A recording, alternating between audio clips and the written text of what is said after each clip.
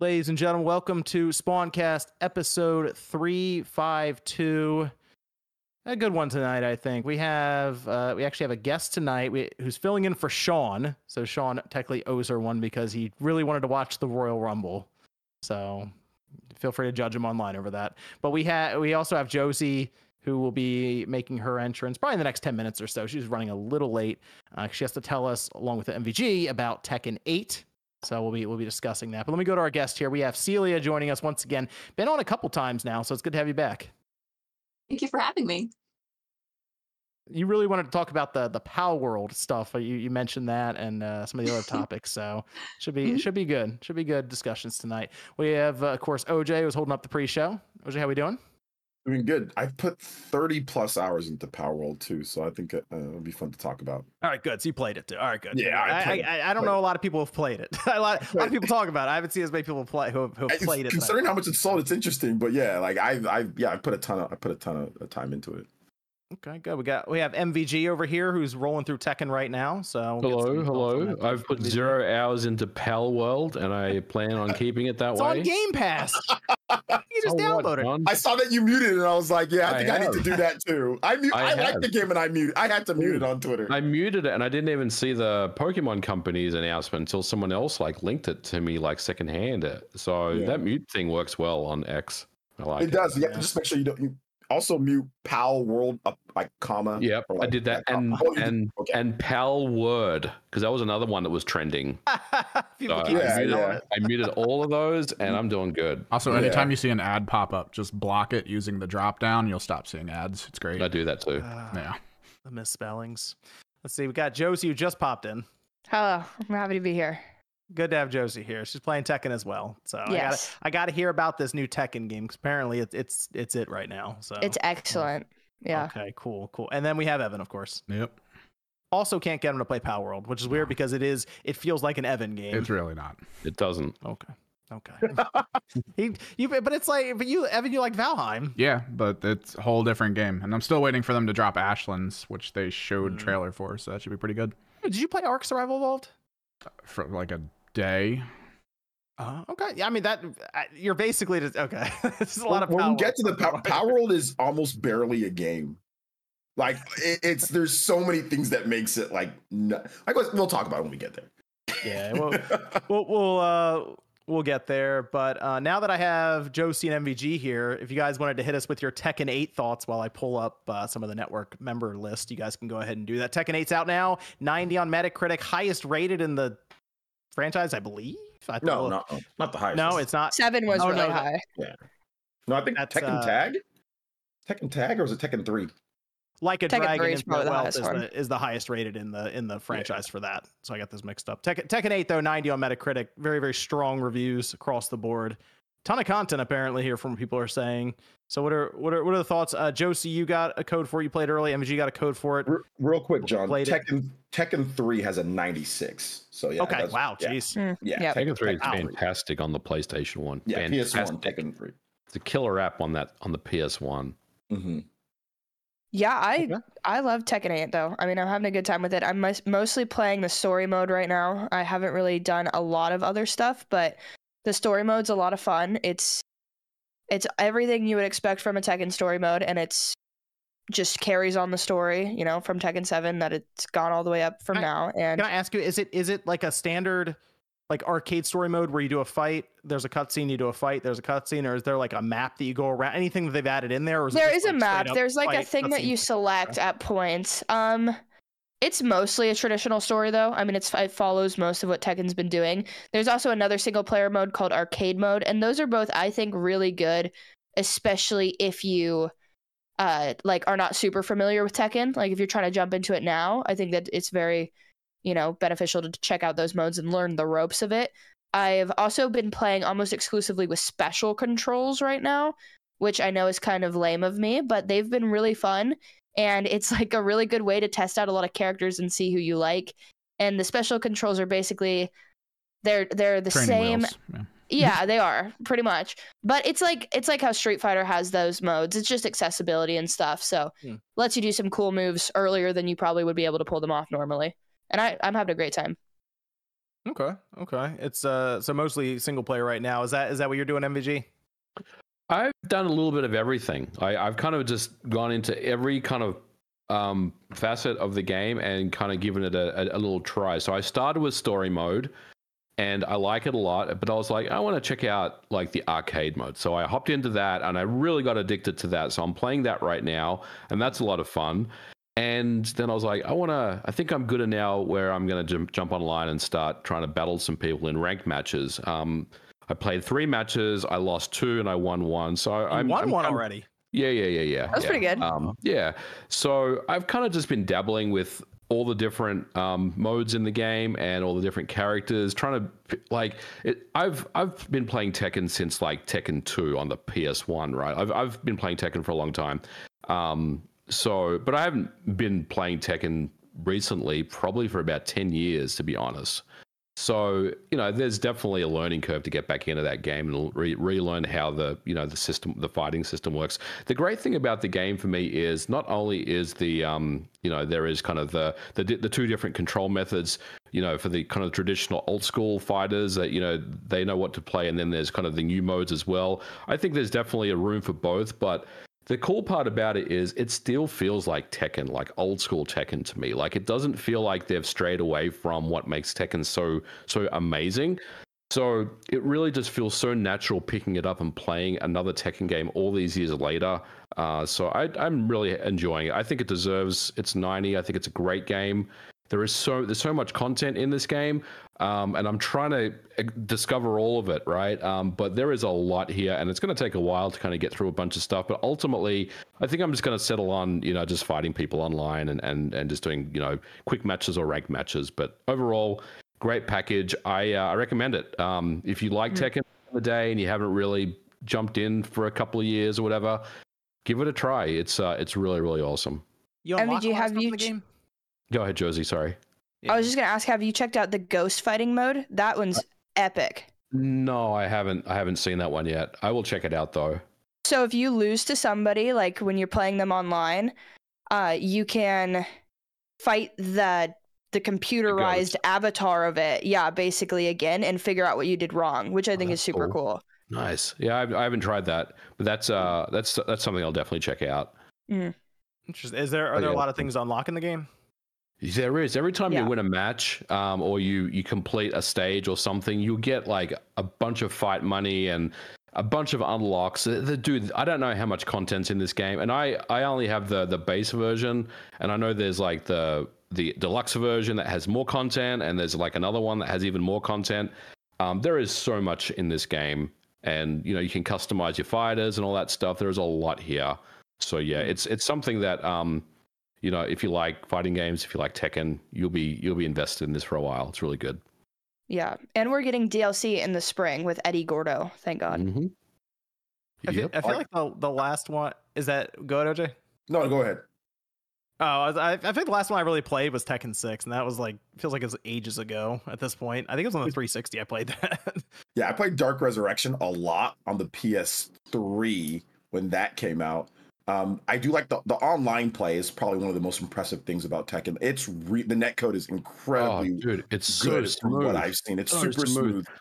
MVG, what you were talking about with how good it feels to play, I think the thing about Tekken that's always made it kind of stand out is that for a 3D fighter, it's always felt like it has like this sleekness to it, right? Like this smoothness to the controls when you play. It doesn't feel blocky. Like Mortal Kombat feels a bit stiff, right? Like when you play Mortal Kombat, even Street Fighter feels a bit stiff at times. Tekken has always had this this super smooth feeling like when you play it, that it just is just different from the other fighting games. So it still retains that, which is awesome. And it's been like that for a long time for Tekken. Like even like the PS1 days, it's felt like that for a 3D fighter. So I think that's what's the best thing with the online play. I've been watching people play online. It's been incredible. Nobody's really complaining too much about lag or issues. I mean, there's some things with people with dookie connections, but for the most part, if you got a decent connection, man, I mean, it's a great online experience. Yeah. Does the input delay feel good? Because I know with the last round of games that came out, including Tekken for fighting, like almost every company made the delay terrible and then tried to tell everyone it was fine. And then it feels good. There are a couple of times where I was like, I'm pretty sure I connected earlier than I thought I did, but for the most part, it feels pretty smooth.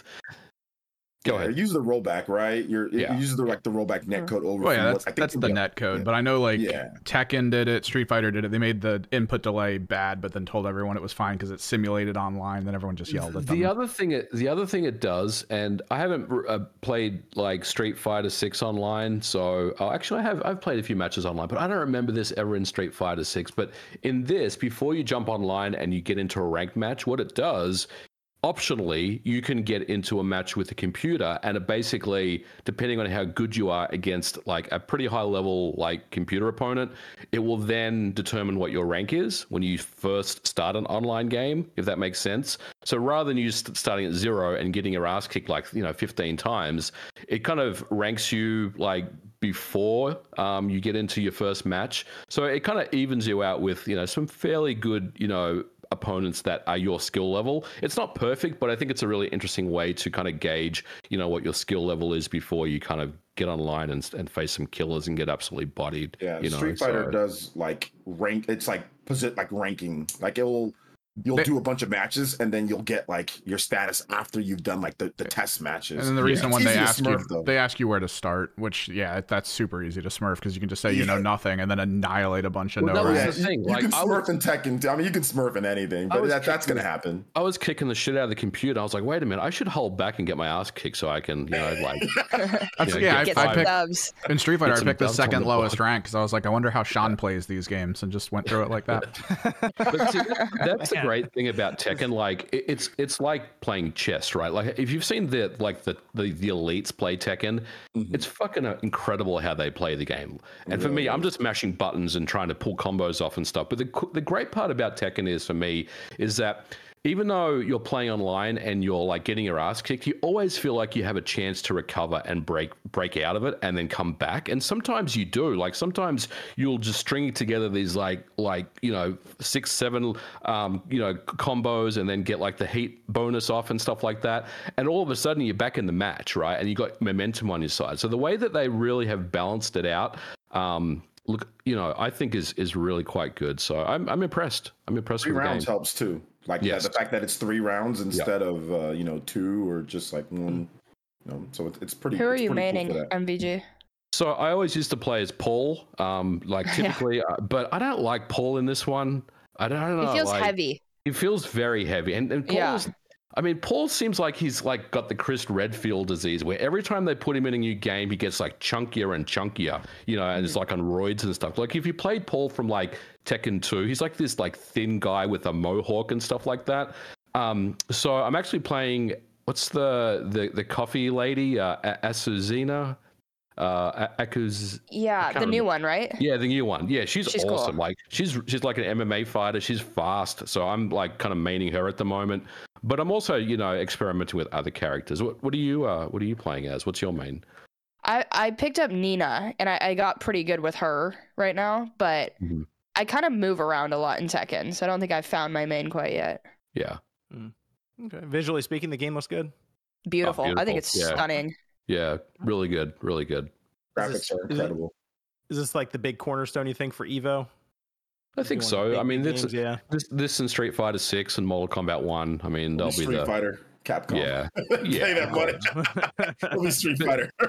I mean, Tekken's always at Evo. It's like, the Tekken finals are pretty hype most of the time. But I mean, it's going to be Street Fighter 6, obviously. It's good, though, that we finally got this, because Tekken is kind of, if you watch the last couple Evos and stuff, it's kind of like a lot of the same characters that people are using to fight against each other. And now that we have a whole new roster, we'll probably, bring in, and it's not going to be that old of a game, right, by the time. So people are still going to be figuring things out. The previous Tekken, people had already figured out everything, so we kind of already knew what to expect. But now that we have this new game, it's super cool watching people play. So it's hype. What do you think, Evan? You gonna get in Tekken 8? I've never been in a Tekken. I've always preferred 2D fighters over 3D. It's the same. I have that same issue with them that I do with Mortal Kombat, which is when the fist kind of goes forward and then the person's over here and they still get hit. It's that like weird feeling. And I've always seen it in Tekken, and it kind of bothers me. It's just a personal thing, though. The hitbox is kind of like the way that they are. I love watching Tekken matches, but then when you got the guy doing like the uppercut, and then the person gets hit, and they're like 3 feet away from him already, but the hit happens, and I'm like, it makes me know that I need to learn that. Like I'm gonna have to sit there and power through and just make sure I got everything in my head before actually wanting to really get into it.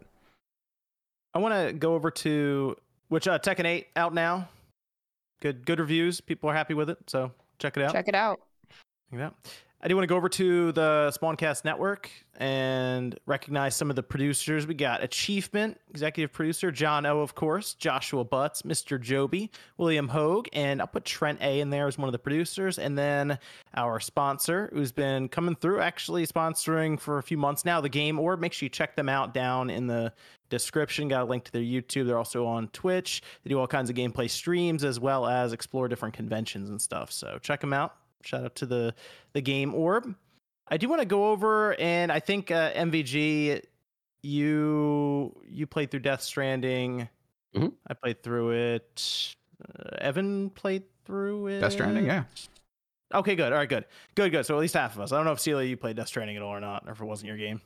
Like an I'm hour. gonna assume It is okay, there we go.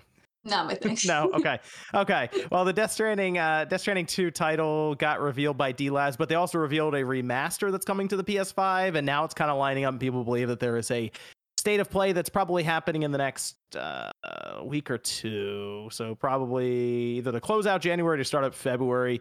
Death Stranding 2's title, which I don't think is going to be I don't think it's a spoiler, really. I feel like if people play enough of it, they would understand it. Like MVG is going to understand the title as soon as I read it. Same with Evan. Death Stranding 2 on the beach. Mm-hmm. Yeah. So, still don't know what this game is exactly. Kojima probably working on a trailer, or has finished a trailer and submitted it. I feel like this is a game coming out this year. I think it's a 2024 release. And I feel like we're going to see a trailer and we're still not going to know what's happening. But I feel like it's not going to be a game where we deliver packages. They already said it was different. a departure in gameplay. Yeah, so, I think it's very different. So that could be good or bad. I don't know. I always like unsure when they try to do these direct sequels, but the title, okay, on the beach. I curious if we're going around maybe destroying stuff rather than connecting stuff. And then the remaster, Until Dawn.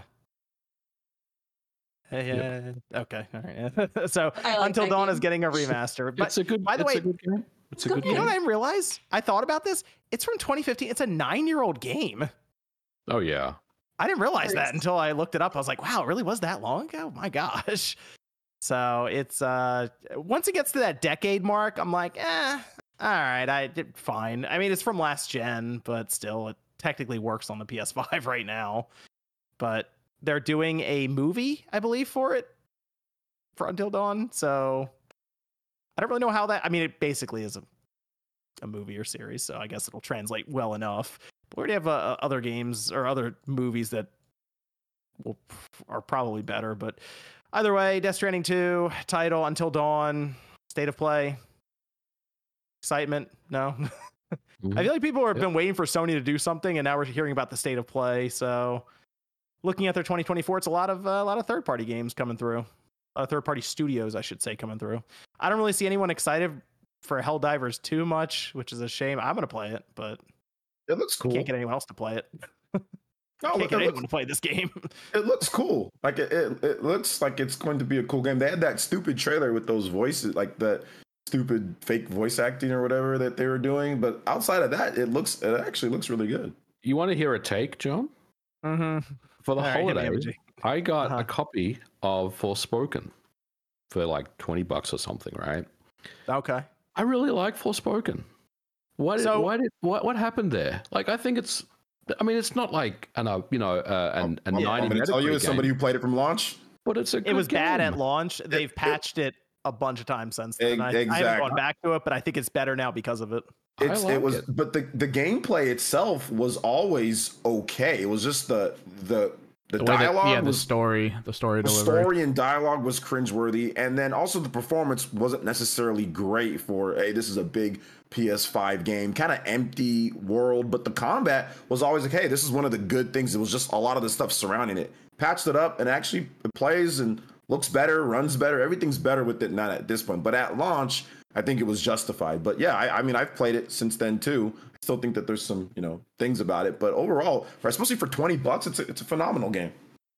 I'm into it. I haven't gone back to it since then. Maybe I will, MVG, when I get a chance. Maybe I'll just fire it up again and see where we are. Because I think I played like 10 hours of it. The game's not long, so I think more than halfway through it then. But maybe I'll try to just see how the patches ran through it. So, but state of play, probably more. Believe it or not, probably more third-party stuff. So we'll see in about 10 days, I think. We're expecting these announcements, according to D Labs, in the next 10 days. Which tells me I think both of these are in a state of play. So more third-party stuff, most likely. Waiting for Sony to get the showcase going with the first-party stuff. That's what I'm looking for. Do we not already have a Death Stranding PS5 edition? We do. We do. Well, it's with Death, they have Death Stranding Director's Cut, where they moved that to the PS5. They added some additional content. And then they did stuff with visuals and frame rate and stuff. This is the sequel, Death Stranding 2, that we're going over. Right, but yeah. Okay. But you said that they're remastering Death Stranding for the PS5 or something. Did you say that before? Remastering Until Dawn. Oh, Until Dawn. Okay. Until Dawn is the remaster in this cycle. Yeah. Okay. So I was super confused. That makes sense. Oh no, they both got kind of mixed up because I think D Labs discovered both of these, and I don't necessarily want to put out how D Labs gets their stuff, but I feel like they can view certain, I don't want to say retail listings, but inventories and certain media uploads online, and I feel like they've seen both of these, and they're assuming they're going to be announced in the next 2 weeks. Well, now 10 days since they put that out there. So there's an Until Dawn remaster that's getting announced. There's Death Stranding 2 with this title reveal and new trailer. And it's like, okay, where would both of these be for Sony at once? Probably a state of play. So yeah, I don't have any interest going back to Until Dawn. I wasn't as into it, I think, as other people when it came out 9 years ago, but there you go. Sony's a lot of remasters hitting right now. Death Stranding, though, weird game. I still recommend people at least attempt it. So, Celia, at least you tried it for an hour.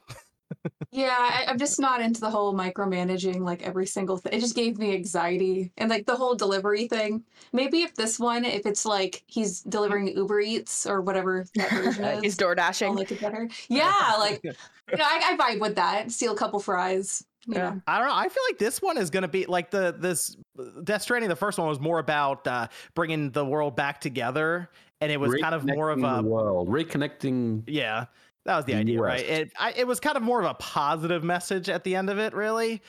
I think this one's going to be much more negative. I feel like it's going to be more should we have like, reconnected was the should we have punchline. reconnected? And now it's like, oh, because apparently Kojima rewrote the entire thing during the pandemic. So he accidentally predicted the pandemic, and then he was like, oh, while it was all going on, and was like, let me rewrite this. So now he's probably predicted something else in the future. He keeps doing that with his games. So I love that. I'm for curious us. what it is. Curious. Let's go to, we'll talk about Palworld now.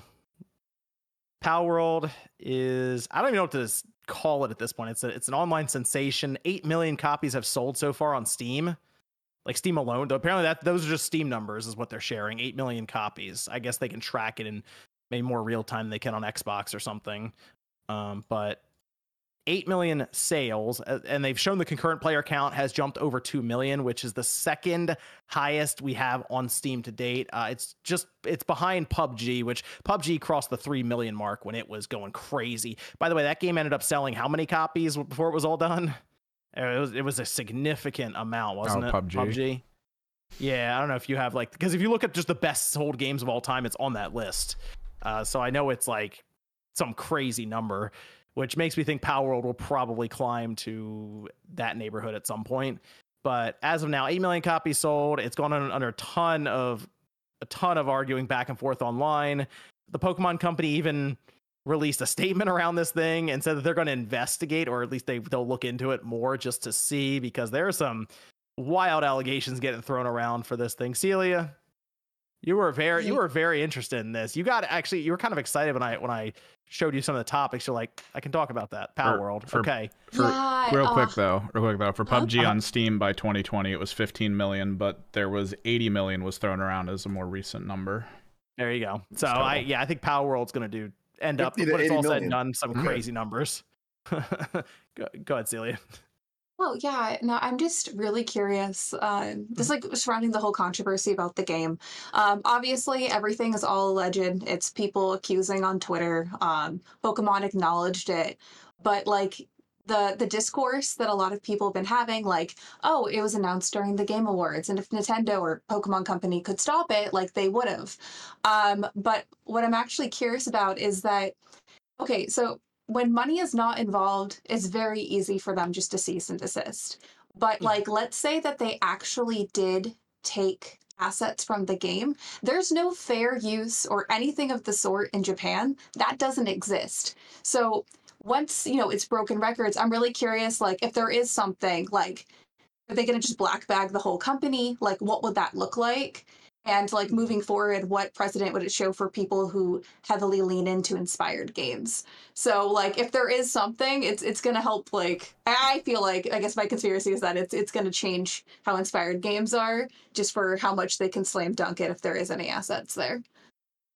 Yeah, that okay. So that's Pocket Pair is the studio behind it. They did Craftopia, they did Mhm. Nevergrave, which I think that's the game that people put next to Hollow Knight, if I'm not mistaken, and it looks really, really close when you put them side by side. So this studio certainly takes a lot of, we'll say, inspiration from other games to make their games. In that case, though, that is a good point. What if assets were pulled, like outright copied, as you're saying, and put into this, but it's already sold 8 million copies? Like, how does that work if they win and the game has to basically disappear? Do they go into people's libraries on Steam and take the game back? No. I feel like everyone would lose the license. So yeah, it would technically, I think people would get the refunds. Obviously, I can't speak for Steam or like any type of case where this is going on, so I'm just speculating. But yeah, everyone just get a little refund. What I'd be more curious about would be the minimum guarantee or whatever deal that Game Pass did with them. Because Oh, this that's a is good tied point. into a lot more things. And like, let's say that like they did take the assets. Like, their lawyers aren't dumb. So, okay, let them do all the sales because there's some real money there. So they would go for it everywhere. And then it'd be like losses, hurt to brand, everything. So I don't know what else would happen, but it would be a shit show. Yeah, the number that have sold and the amount of money that's getting thrown around right now with this game is, I'm sure that's having Nintendo and the Pokemon Company like really notice. They've already had to issue a DMCA for a mod that just put Pokemon in the game, so they're definitely aware of this game outright even before they made that statement, obviously. But the fact that they made a statement, they didn't name Palworld, probably just because they didn't want to give them any recognition or press. But it was very clear they're talking about Palworld in that they were going to look into it and investigate. And I wonder how many emails they got about this thing, because based on social media, there's a lot of Twitter detectives out there. I saw personally, like I mean, I'm pretty sure a lot of you guys saw it too, but I saw the people comparing the models. There is a PAL that literally looks exactly like Luxray, the Gen 4 Pokemon. I know what they were saying. Recently, they said, though, that the comparisons were slightly adjusted, but everything I've read about that is that they were just scaled, which literally just means you make something smaller or larger. But for some reason, because of that, everyone's like, they faked it. But it's like, if you just increase a 3D model's size and then make some adjustments to it, it's the same thing. Like, I don't know. It's just weird. So, I mean, the thing is, there's a lot of Pokemon. Like I play a lot of different type of Pokemon games, like the Nexomon and the there's lots of stuff that's out there. This is by far the only one that I've played where I'm like, yo, this looks like exactly like or very close to so many of the different models, in terms of like I said, Luxray, there's other ones, there's like a penguin in it that's exactly like Piplup or so similar to Piplup and some of the other ones. And there's other games that are like that. So I mean, if they did steal them, that would suck because I like Palworld, and I think that the this has like huge potential, right? Like to be such like a big game, because like I said before, like I kind of alluded to, this is like barely a game right now. It's kind of just like a concept. There's just a bunch of empty areas, and you just run around and you just shoot things and collect treasure chests that do nothing, and you fight bosses, and like there's no dialogue. There's just little research journals. There's no like real, like after you beat a boss, nothing happens. Like they just, oh, you beat the boss, you got this thing, and like they just like kick you out of the place right there. There's no like there's not like a story set up with the bosses. So it's barely a game at this point. So I mean, it would suck if that happened. I don't think it will. You know, I don't think that they're going to take them down, or I don't think it's going to happen.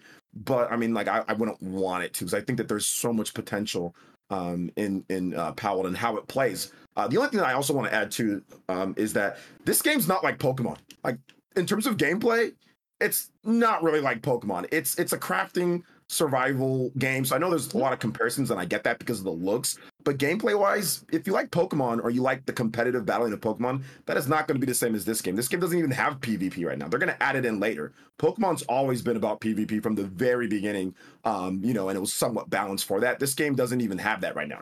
They're adding it, but it's not in right now. I mean, you attack as your own player, you level up your own stats as a player. It's a complete action RPG. There's a bunch of whole like base building and crafting and survival things that have nothing to do with how Pokemon operates or plays. So I think there's also that. Some people think it's like, oh, it's a direct, you know, type of Pokemon game, and it's like, no, not really when you play, you know, both games. Right. You know, it's like you know, it kind of reminds me of the early days of Minecraft, when that was like, I mean, it was barely a game as well, and then it just evolved over time as they built on top of it. I kind of think that's what we're seeing here. Is they have a bunch of concepts they pulled from all these different games. Like people mentioned Ark, Pokemon. Zelda's in there, Elden Ring. It's weird. They have all these games. They mashed it together, and I should be like looking at this game and giving it a 4 out of 10 or something. Like it's so it's so obvious that it's like stuck together with popsicle sticks and Elmer's glue, but it's weird because it is fun. It is a fun game, and it's hard to describe to people why it's fun. And I think that's one of the other things people are having a hard time grasping with this game. It's like, it shouldn't be as fun as it is, but it's a game that does a really good job, I think, with the carrot on a stick approach. Like where you're always working towards the next thing and the next thing and the next thing, getting stronger, building a base, catching more of these pals. And that's I feel like that's the big reason why people are basically just addicted to the game, and like that's why you see the concurrent player count so high. It's because it keeps pulling you along, and it does it pretty well. And it doesn't. The thing I don't like about survival games, and I don't know if it's just me, but when they get too focused in the weeds with some of the stuff, where you have to worry about, like, it's one thing to worry about if your character's hungry and you just eat something and it fills up a bar. When you worry about thirst as well, and then you worry about like your character gets sick or gets like the cold and starts sneezing because they're too cold, or like you get into all these little things around survival. It's just, I don't know. I just kind of zone out and stop. Palworld has that too, though, with the pals. Well, to where they're like your main character, like if you go off the edge of a cliff and it's 20 feet instead of 10 feet and you break your leg, you now have to go splint it and do all these other things to, like, you don't run into any of that in the game that I've seen.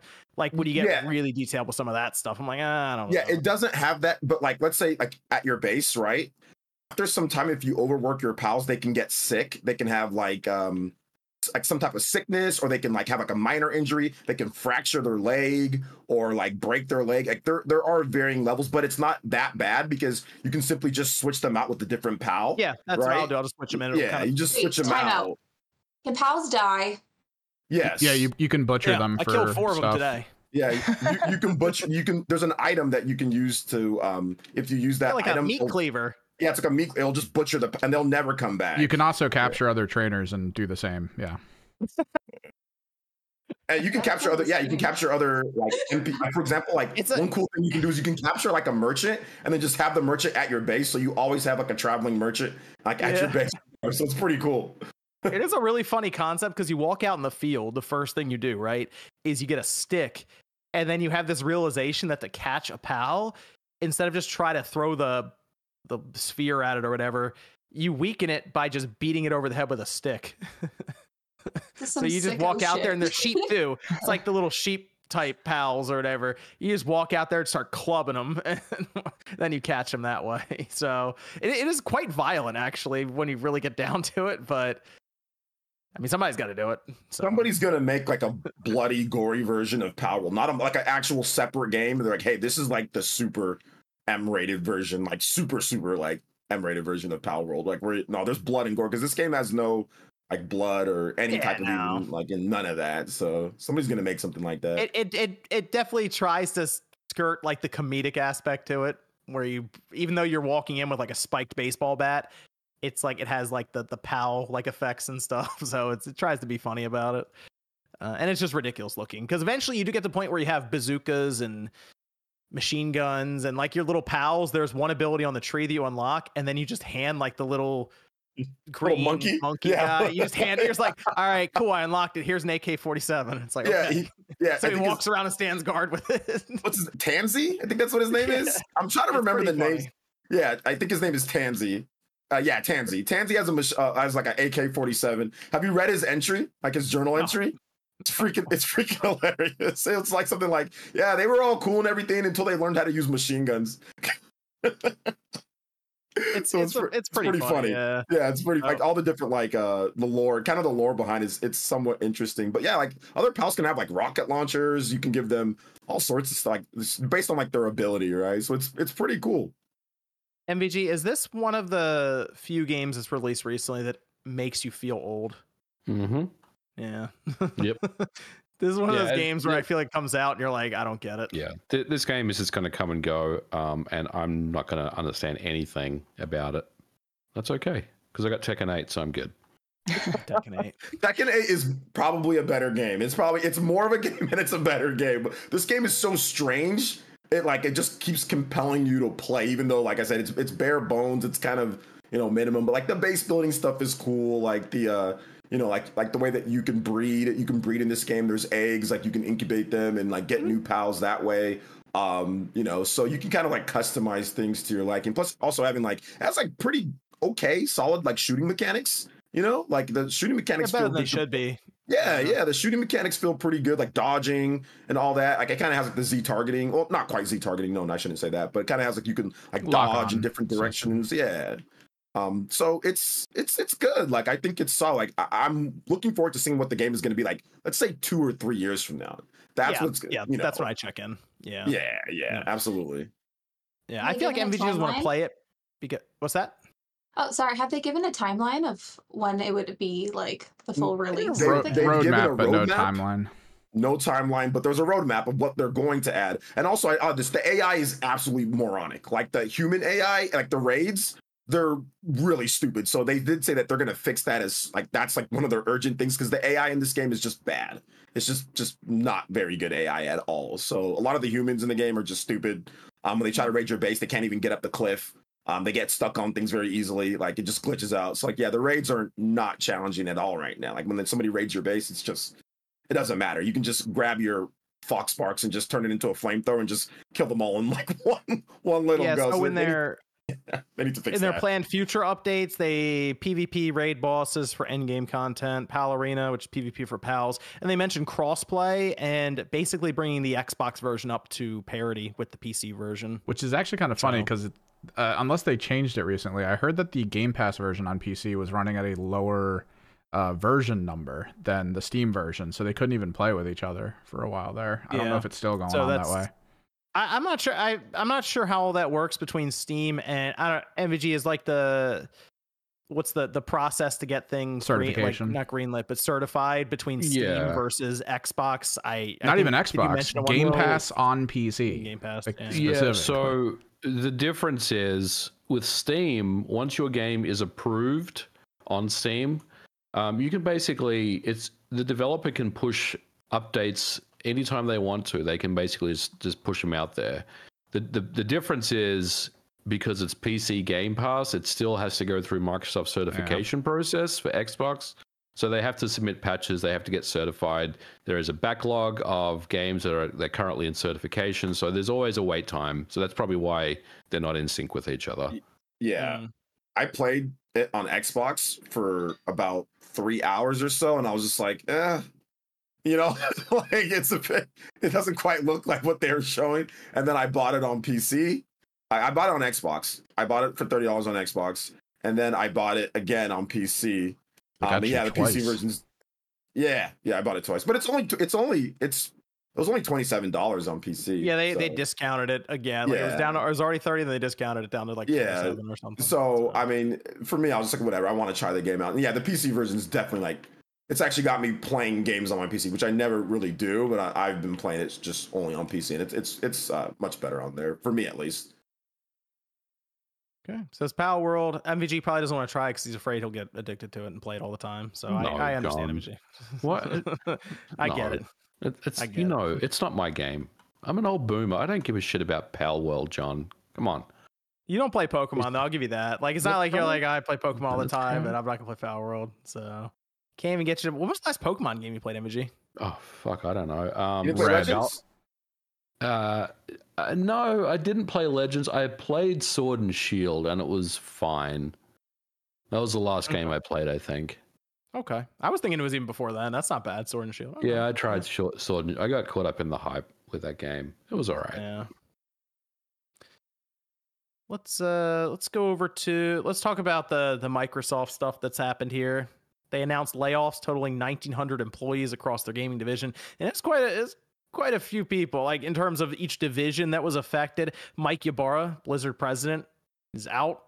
He's gone. I don't know what happened there. That obviously he was redundant. There's some kind of internal struggle or something. It sounded a little weird based on what was kind of mentioned on social media. I don't know. But with that, the internal Activision Blizzard customer support team all laid off, according to Jez Corden. We also had Xbox departments for physical game publishing was consolidated or shut down. It sounded like they were taking less focus off of physical Xbox games technically being published.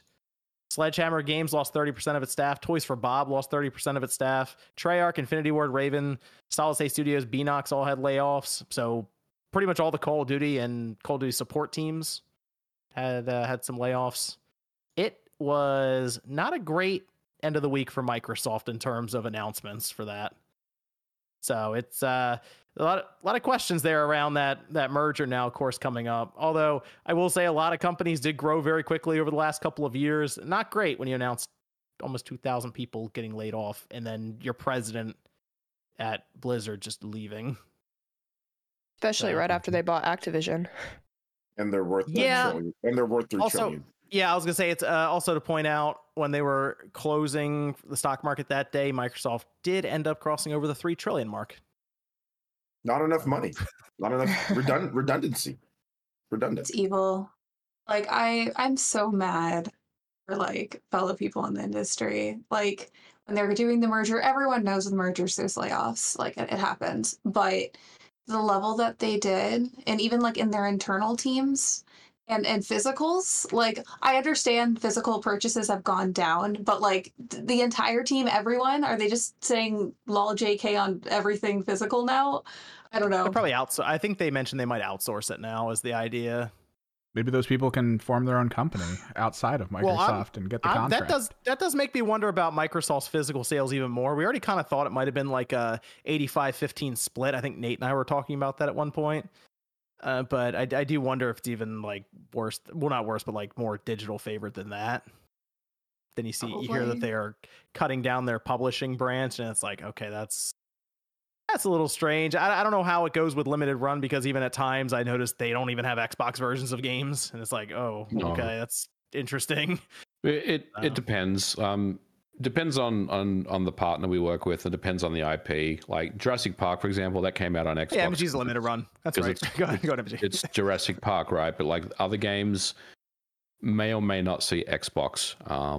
It's really up to the partner as well. You know, they also dictate the revenue splits and all that stuff. So we try to get it on Xbox when we can, but in some situations it just doesn't make sense. Like we'll lose money on the deal if we go commit to Xbox. So that's just the way it is. This, by the way, 25 days into 2024, and there's been nearly 6,000 video game layoffs so far. Jesus. Just this year. And I think it'll probably get actually worse. So it's not going to get any better, I think. Usually, like with layoffs, like when contracts end, it is usually through the January through March period. So, like with that said, in the extremes that we are having now, it's just gonna get. I feel like we're at a AAA crash, and like that's been a sentiment on Twitter that's been pretty present. So I don't know. I'm just really worried for the industry, and I'm so sad for everyone. I'm a little confused at Microsoft's move with the Call of Duty studios in particular. I know Activision Blizzard and they merge in with Microsoft, and sure, when mergers happen, layoffs happen. We pretty much see that every time. I was a little surprised to see them shedding so many, seemingly just so much staff from these studios, and it was brought up online, and I'm not sure about their sourcing necessarily, but there's concerns that Microsoft might move to their contracting strategy that they have with like 343 runs through this quite a bit, where they do contractors and they bring them in for a certain time, and then Microsoft does this across their company, where they don't want to necessarily have you full time as like a company employee, just as a contractor, and they do that in game development as well. And there's concerns that might be the strategy they take with Call of Duty, which I feel like would be a really bad idea. That's just me from the outside, because Call of Duty has to come out every single year, and it would be odd to keep cycling contractors for that kind of stuff at that level. I'm not sure. I'm not sure if that's a good idea. Listen, this is, Celia, you're absolutely right. This is a very, very sad time in the industry right now. And honestly, as someone that does work for a company that is owned by Embracer, I literally every fucking day, one day, today's my last day, to be honest. I mean, I'm not sugarcoating it. Like, that's how bad things are. That's how bad developers feel right now. Like, they wake up in the morning, they go to work, and they think, is today my last day in this industry? That is a really, really dangerous and just horrible mental state to be in. But that's the reality of the situation. The thing that's really frustrating to me is that with this Microsoft thing, and I'm not picking on Microsoft specifically, but we are talking about them. There was obviously Riot Games as well that happened earlier this week, there was a lot of people from Riot Games also got let go. But I think overall as an industry, if the answer here is to make good games that sell, then why are entire teams being let go and not being assigned to other projects? Why isn't Microsoft assigning the Toys for Bob people that the 30% and allocating them on other projects that they clearly have that they're working on right now? That's the part that I just don't understand. And the difficult thing that I really struggle with right now is, yes, last year was a fantastic year for video games themselves, right? We had some amazing quality games that came out last year. And we've already had some really good games that have started 2024. And there's going to be some great games that come out this year as well. But what you have to remember is all these games started development about 4, 5, 6 years ago. So I'm really, really worried what the future, the next, in 4 or 5 years from now, what the games landscape is going to look like, because we've had nothing but constant layoffs, and it's going to catch up with the industry. We're losing so many incredible future games that we don't even know about that are being canceled. And, it's just the thing right now is that the industry is all they are banking on is sure things like licensed IPs. Have you noticed that, we've got Indiana Jones, we've got Blade, we've got Insomniac. Apparently all they're doing right now is Marvel licensed games for the next 10 years. We've got Blade, all this to, attempt to grow profits once again. So I think it's really, really, it's a really, really unfortunate situation we're in. And honestly, John, I'm worried. Like, I think there is a bubble that is bursting right now with AAA games. I think it can't sustain itself, and this is one of the side effects of that. Unfortunately, human labor is the thing that always gets cut first, above and beyond anything else. And look, I am very, very curious to see how this year goes. I think things will get worse before they get better. I think things will get better eventually. Maybe in the second half or Q3 of this year, things will start to rise again. But right now, things are really, really bad. And I can't see an end to it, at least in the short term. Echo more of what you said. Sorry, I'm just jumping in again. I've obviously a lot of personal feelings about this, but yeah, I feel like the games industry in general, we're mirroring the movie industry. So there's always like, oh, they're remaking this movie and this classic take, and it's the 2, 3, 4. They're just serializing IPs. Because the video game industry is, it's gotten so expensive, they're not willing to take risks. So we're we're going to lose all innovation in games if it keeps on going this route. And with the layoffs that are happening, one thing that's going to happen. Okay, so layoffs happen occasionally, but since it's so many company and it's thousands of jobs, like Sega announced that they were hiring and it was 6 positions. And that's not going to band-aid all the people that are looking for work. And of those positions, if you look at the people that are laid off, a lot of people are senior level. It's not like first in, first out. It's everybody. So desperate people that need work and need to feed their families and their livelihood are going to take lower paying jobs that would be in mid-tier or maybe even like starting for the games. And so it's going to get rid of new talent that would have entered the gaming industry and really made a difference in the future.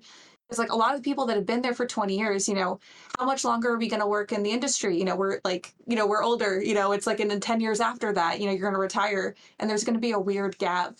I'm just like really terrified of like what's going on because it's not just the immediate of everyone being, scared and losing their livelihood. It's what's going to happen in the next 10 years. I agree. Yeah, it's really, really sad right now. Things will get better. I think they will. I really do believe that, but it's gonna get worse, I think, before it gets better overall. I do wonder because if we see these many people like leaving from layoffs, do they try to find another job in gaming, or they just leave gaming? And like, do we just have a max exodus just talent? Some people I know have left the industry. I don't know what the percentage is. I mean, people, if they work in the game industry, then they probably want to stay in there. But there are some people that I know that have left. And here's one thing I will say: if you are someone that like knows how to write code and stuff like that, then you can kind of move around, right? You don't have to work in the game industry. You can work like in the business sector. You can pretty much do anything as if you have, if you know how to write software, right? But there are others in the game industry that aren't so fortunate, where they have, specific, talents and specific like skills specifically designed for video game development. And they're the ones that really I feel for the most, because they're kind of stuck in this industry.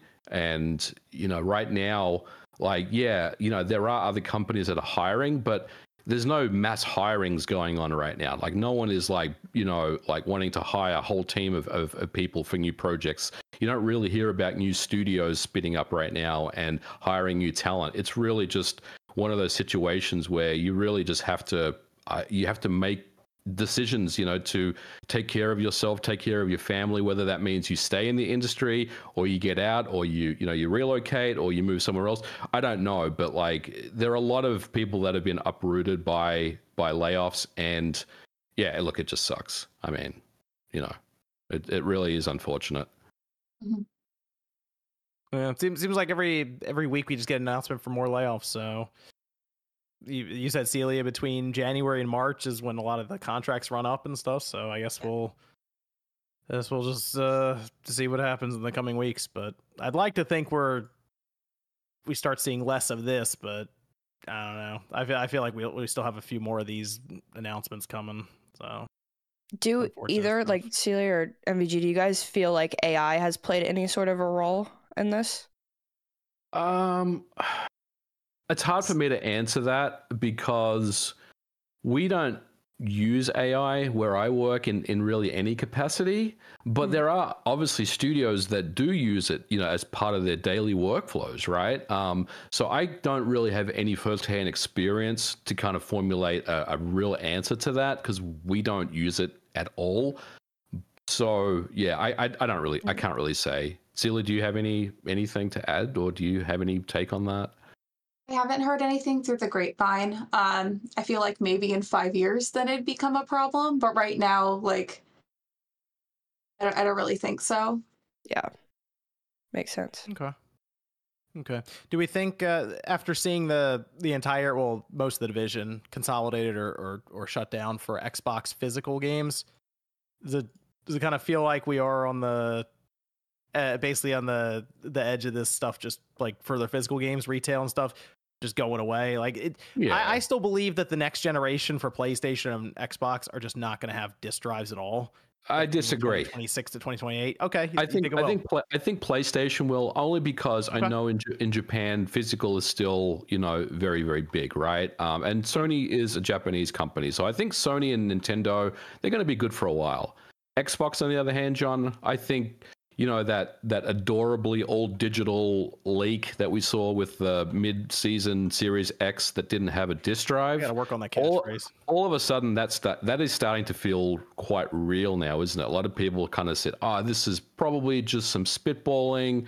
It's not up to date. But now that we look at this, the consolidation of their physical, department, and the fact that if you walk into a Target, like if you look at the Xbox section, it's literally, like 3 feet wide now. There's like not much, storefront.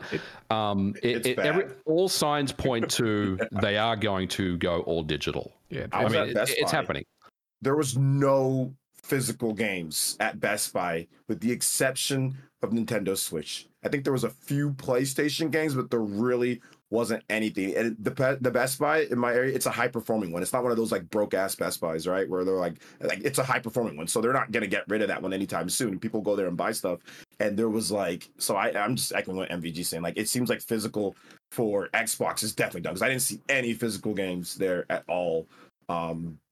And I think the report that came out, I know you covered it too, John, and you guys maybe saw it, less than 10% of all the physical games sold in the US was Xbox platforms. So people aren't buying. Game Pass is essentially rooted out. Yeah. It feels like Microsoft's end game is just to get an app on everything and try to get you to stream it all anyway. And Microsoft doesn't, they don't print as many copies. Even like when they were trying to do like a couple of years, there's less copies of Xbox games when they do get printed.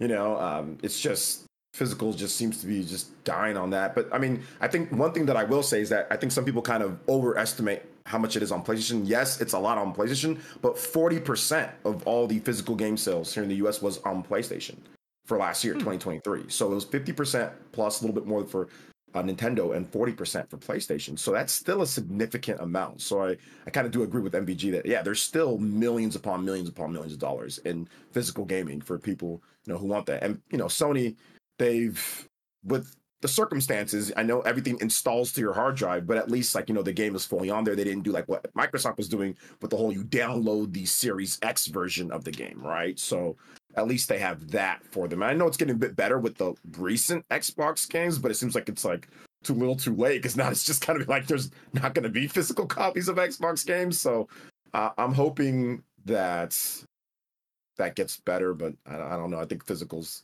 I think it's done for the next gen, at least for Xbox. Yeah, if people are curious about what OJ is mentioning there, MVG has you have like 2 videos on it, right? One from the beginning of the Xbox Series generation when they first shipped games, and then one more recent that showed the difference to where you would put the Xbox One disc in basically, and then it would kick back a Series X version or S version you download. It's the ones that have smart delivery on them. Sorry, I didn't explain it very well, but you see the Xbox One and then the Xbox Series X, you just get the Xbox One version, it just downloads. It downloads online, right? Whereas like Sony, it's the PS5 version is on that disc. Like if you buy PS5, it's the PS5 version. If you buy the PS4, it's the PS4 version. So I didn't realize until you mentioned this, MVG, when we had the Baldur's Gate 3 physical edition, Xbox they don't ship or print dual layer Blu-rays the 100 gigabyte Blu-ray disc. I didn't realize that until so I was like, why does the Xbox version have an extra disc compared to the PlayStation one? Because they're 50 gig discs. That's why, not 100 gig discs. Yeah, they don't have the 100 gig discs. And I was like, that's strange. Unless even then they were like, well, they made that Brooklyn slide at the beginning of this generation, where midway through they were planning on removing the disc drive completely. So even then, when they were planning out what kind of media they were going to use, they're probably like, well, in 4 or 5 years, we're out with it anyway, so who cares? But yeah, I think, let's say they start their generation, as has kind of been rumored, holiday 2026. I don't think there's a disc drive on that thing. I think it's just digital only, and I feel like they link it to the cloud somehow, and I think that's how they try to make it different. John, I'm telling you, I'm out after this generation. For Xbox, I'm out. That's it. You're out? What if Banjo-Kazooie's there? Whatever. Well, you gotta buy that. It'll be on PC as well. So yeah, I'll just play it on PC. No, I can't support a company that's going to go all digital, John. It's just not. Oh, it's just man. not. It's not in my DNA. I can't do that. Like, Well, it's such an L for the consumer. Exactly. Once you take ownership away from the customer, like the fact that you can't really like trade in your game or sell it, or take it to GameStop to upgrade to the next system, just all that stuff, right? Let a friend borrow your game, all the things that go with physical products. Then I'm not interested in that at all. That's not what I want to do. It's also, Josie said not good for the consumer, because how many times have you seen where a game is more expensive on the storefront, cheaper physical? There's a sale, there's a deal, right? Like Persona 5 Tactica. I mean, I think there's a deal right now. You can get it for $30. I don't know if that's the same on the PSN store, but anyway, either way, it would put pressure on them to lower that price on there, right? There's always a lot of checks and balances, right? To where that. So as a consumer, you want all the different options, just like you want the options to be able to buy food from Walmart or from a grocery, like a farmer's market. You want multiple options on where you get said product, right? Same thing with video gaming. You don't want everything to be controlled through one storefront. That's not what you want. I mean, basic, economics class will teach you that. So I see a lot of people saying, "Oh, it doesn't matter." No, it does matter. That's not even, just remove video games. You don't want that in anything when it comes to consumer products. You don't want, what if there's only one movie theater and there wasn't, like, they can just charge what they want, right? You don't want one place to buy clothes. You don't want one place to buy clothes. You want multiple places. You want competition. So, I mean, even if you are all digital, you still get benefits from having physical option there, even if you already are just like all digital, because you might get better prices because they see that. I think they did it with Marvel Midnight Suns. That game was way cheaper physical. It was still full price digital. Yeah. They changed the price as soon as they all right, now discount on PSN. So you still benefit from that. So I mean, I think it's weird that people don't understand that, So I do want to. People were mentioning in the chat about PC being all digital. The difference though with PC, and I had to think about this a little bit just to make sure, but PC, if you for example buy on GOG or other places, it's free and free. PC, the difference between the PC and say an Xbox is open platform versus closed. So the Xbox is a closed walled off garden, whereas PC it's open. So you can have competing marketplaces, which is one of the reasons you see Epic try to buy exclusivity for games, but also give games away and stuff, because there can still be competition on that one system. So unless we get to a point where, it sounds weird, but a PlayStation store could exist on an Xbox and vice versa, it's going to be closed off and it's going to be different. Also, PC is PC. Consoles were, it was a different situation. Just because PC does something, that doesn't mean it should be the standard across what consoles were, right? Consoles were different. So to me, having differences is good. Like a console, people like that. PC does a lot of stuff that, consoles don't do, right? So I don't think because PC does it is a valid reason to why they should do the same thing. So what? Who gives a shit? PC also has free online. People still pay for Xboxes. They feel it's worth it. People still pay for PSN, and then nobody's putting up pitchforks for that. So I mean, they're still paying their PSN and they're still paying their Xbox Live. So that's also, by the way, bullshit. It sounds weird. I actually wouldn't be surprised if this comes up as like a serious issue with the digital future with these closed ecosystems. I wouldn't be shocked if this gets challenged in like court, and you might actually see the ability to do that. It sounds weird, but you could get to a point where Microsoft's allowed to put a store on Sony's side and Sony's allowed to put a store on Microsoft's side and everyone's allowed to put a store on Nintendo. It would be a weird future. I don't really know what that would look like, but this is something that's come up with Apple and Google recently, and Google has to allow an Xbox store now on their Android OS next to the Play Store because they technically lost it. So I think the other thing with PC with Steam is that you can get a refund. You can play a game for up to 2 hours and refund it. You don't have that. You can't do that on Xbox. You can't do that on PlayStation right now. I mean, get that figured out. Yeah. I mean, you say that, right? But are they really going to figure that out? No. You think they're going to figure that out? They're not. They're not. They're going to fight every single step of the way. So you can't get a refund. You can't have ownership of the game that you purchased. So you cannot trade it in. You can't give it to. You can't send it to a friend. You can't do anything. It's yours, and they can take it away anytime they want to take it away from you. Whether that means a license runs out and they have to remove the game from storefronts. We've seen that happen so many times. The fact that there is no physical option going forward, or there doesn't seem likely there will be a physical option, scares the absolute shit out of me. So I don't want to be a part of an ecosystem that isn't all digital, personally. So I'm so curious, like, if there's been a study on like what went wrong with the Xbox ecosystem. Not wrong in a sense, obviously people still buy games, but in general, like it is well known that, and obviously you can tell because they're cutting physical, that Xbox gamers typically, not all, but some, don't buy physical games anymore. They lean more into the digital market.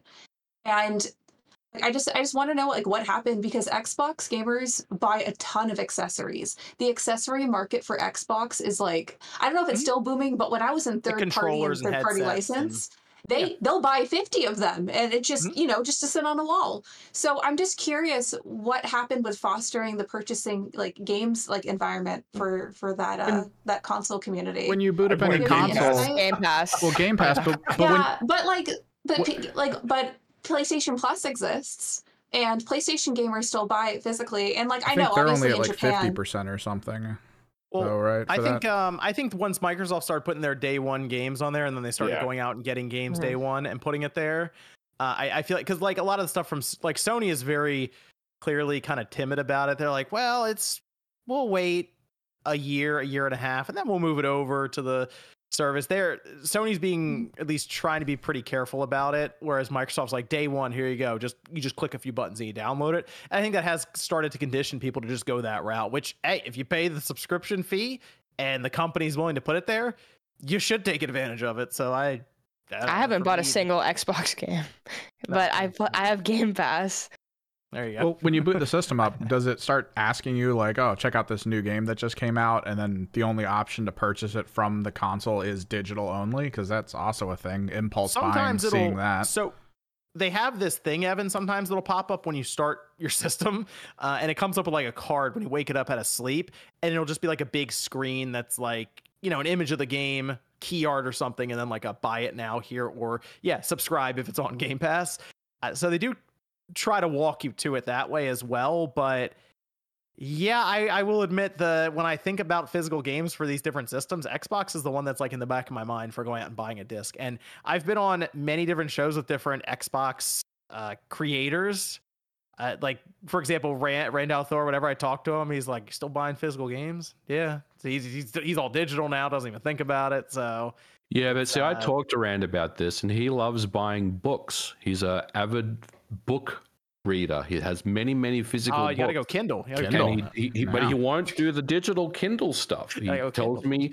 So Rand likes physical books.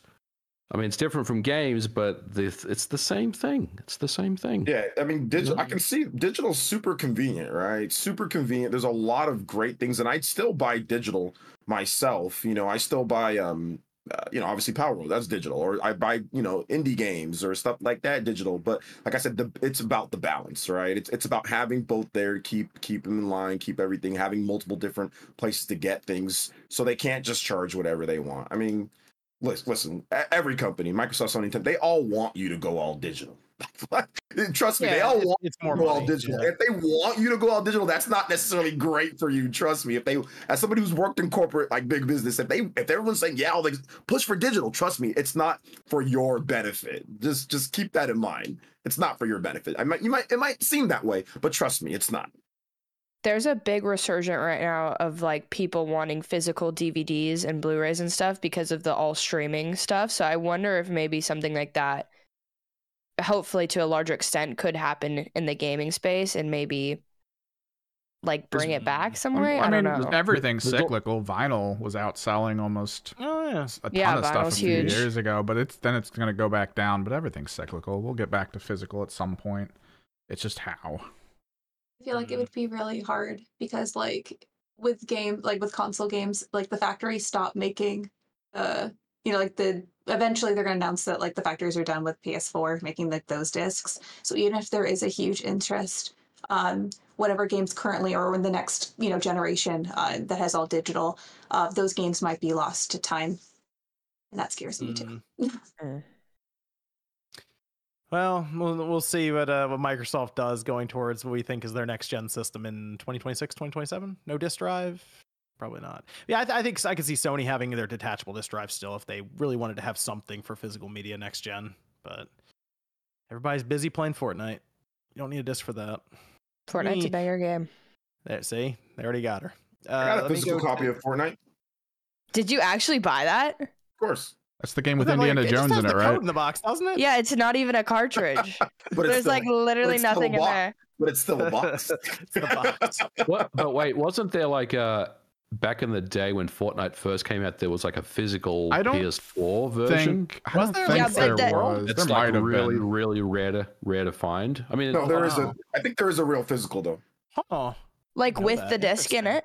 yeah, back from when it was a horde mode game. I don't know if the horde mode. Yeah. Now they just do it to prank parents and have them spend money on a free game. wow, interesting. I didn't know that. I wonder what's that? Are you looking to see what that's going for, Evan? Kinda. The Fortnite disc. Let me. They just put Snake in. Sorry. Oh, they just put Snake. I think Raiden's in there too. Mm-hmm. Now you can say, Josie, that's the game with Fortnite. When you Metal Gear Solid That's in the it. guy from Fortnite. We still got to get Josie to play a Metal Gear Solid game, and no. Eventually. they're remaking 3, so you can get on that, and then we can go from there to 1 and then 2. So, all right. I feel like you're just the PS1 graphics aren't going to click with you. I feel like you're going to just look at that and be like, these old people are telling me to play this. Yeah, the boomers. Yeah. Just kidding. Yep. I do want to recognize a very generous super chat here from Joshua Butts saying, "What's up, Spawncast? I know it's not gaming, but just wanted to shout out the latest trailer of The Last Airbender on Netflix. I'm excited for it. Anyway, thanks for the constant content. Love you guys. Cheers." Shout out to Joshua Butts over there. That sounds like Josie's department. The Last Airbender. Wait, on my department too. What is this? What? There's a trailer for the new Netflix Avatar live action thing. Oh. It looks good, but there's no need for it. Like, why do we need live action Avatar? We don't. But it looks good. It'll probably be great. But I think it's a better animated show, to be honest. This was dropped originally on Xbox One, right? Fortnite, the disc version. Was it? I think so. Oh, I don't know. It's like $100. That's Joshua Butts. Chat. I thought they were $100? announcing Okay, well- a new Airbender. That's I thought they were having. No, Avatar I wish. That's why I was like, wait, I hold wish. on here. No. Why are we not freaking out? We already went over remakes and remasters. That's what we do. Literally, Hollywood needs to chill out. There it is. There's a lot of money to be made, so they will not. Well, there's a lot. Well, the thing was, No way. they made a lot of They made a lot of money originally because it was a new idea and people liked it. It's just the need. Well, there's for a bunch safety. of lamos Like, who are super hyped for this one. I mean, it looks good, but still, like, people are out of their mind. Oh, it's bringing it to a new audience. It's on Netflix already. You can watch it already. There's some people that just like for example, like my wife, she does not like animated stuff. You know, she just doesn't. And even if it's good, she just doesn't. You've told her she's weird, right? You've told her she's weird. Yeah, I told her she's weird. She knows that. Sure. But yeah, I told her, but she doesn't like animated stuff. She will watch like stuff that's like, for example, like this is crazy. She likes like the Lion King, like the real looking Lion King thing over the animated one. I almost divorced her. Yeah, it was. Well, okay, so the real one is basically animated. Like we're on the same The page. real one with that. is animated. It's just real. Like the cartoon. You know what I'm saying? Like she likes the more realistic. So she likes the looking CG version. Yeah, like Okay. like the one that looks more realistic. So like even like with like the Mario Bros movie, she's like, oh yeah, it's okay. She needs but the I swear, uncanny if it was valley. live action, she probably would have been into it more if it was like a live action one. You know, so there's that. There are some people that are just like that. You know, I don't know why. Yikes. let me go over to some of the super chats here. Chris says, picked up a Dreamcast with Power Stone 1 and 2 at a garage sale today. I'm a happy Nice. camper. What's everybody? Nice. That was a good pickup. Dreamcast rules. Andy Ackerman here with the little sticker. Thanks, Andy. Tijo says, so as someone who doesn't buy early access games, I'm wondering when Palworld will actually release PS5, Switch, physical, etc. I think they got a ways to go, but when it does come out, it'll probably already be at like 30 billion copies sold or something anyway. So How long Yeah, did it take? they got a long way to go before we start talking about that. How long did it take for PUBG to get out of early access? It was like Oh, years, gosh. wasn't it? 3 that was years? a whole controversy with the Game of the Year thing because it was nominated when it was still in early access or something. I feel like it was years, MVG, you're right. So this could be a 2-year road for them just to get it to 1.0. So it's going to be a bit. Liam says, will Jordan and Nate be on here anymore? Nate keeps teasing his Probably return. not. Let's be honest. Jordan randomly appears. Friend just left. It's living Nate, the life. I don't know what Nate's doing. I think Jordan was. If you want Nate, actually. he's on the Game and Talk podcast. It's really good. You should watch it. Yeah, every where do you find that, Wednesdays. Josie? YouTube.com/Game and Talk. Please Great check it out. podcast. They were going to go pull-up competition, and Josie said she's going to try to do 10, and Nate asked if he had to do 10 in a row. So, good stuff. Live streamed, too. Trump says, Xbox layoffs is to make room for Sega. I don't know about that one. I don't think so. No, I don't think so either. Tijo says, I know y'all are content creators, but how do y'all manage picking up and playing all these good games with the release dates so close together? Well, I haven't been able to play Like a Dragon yet.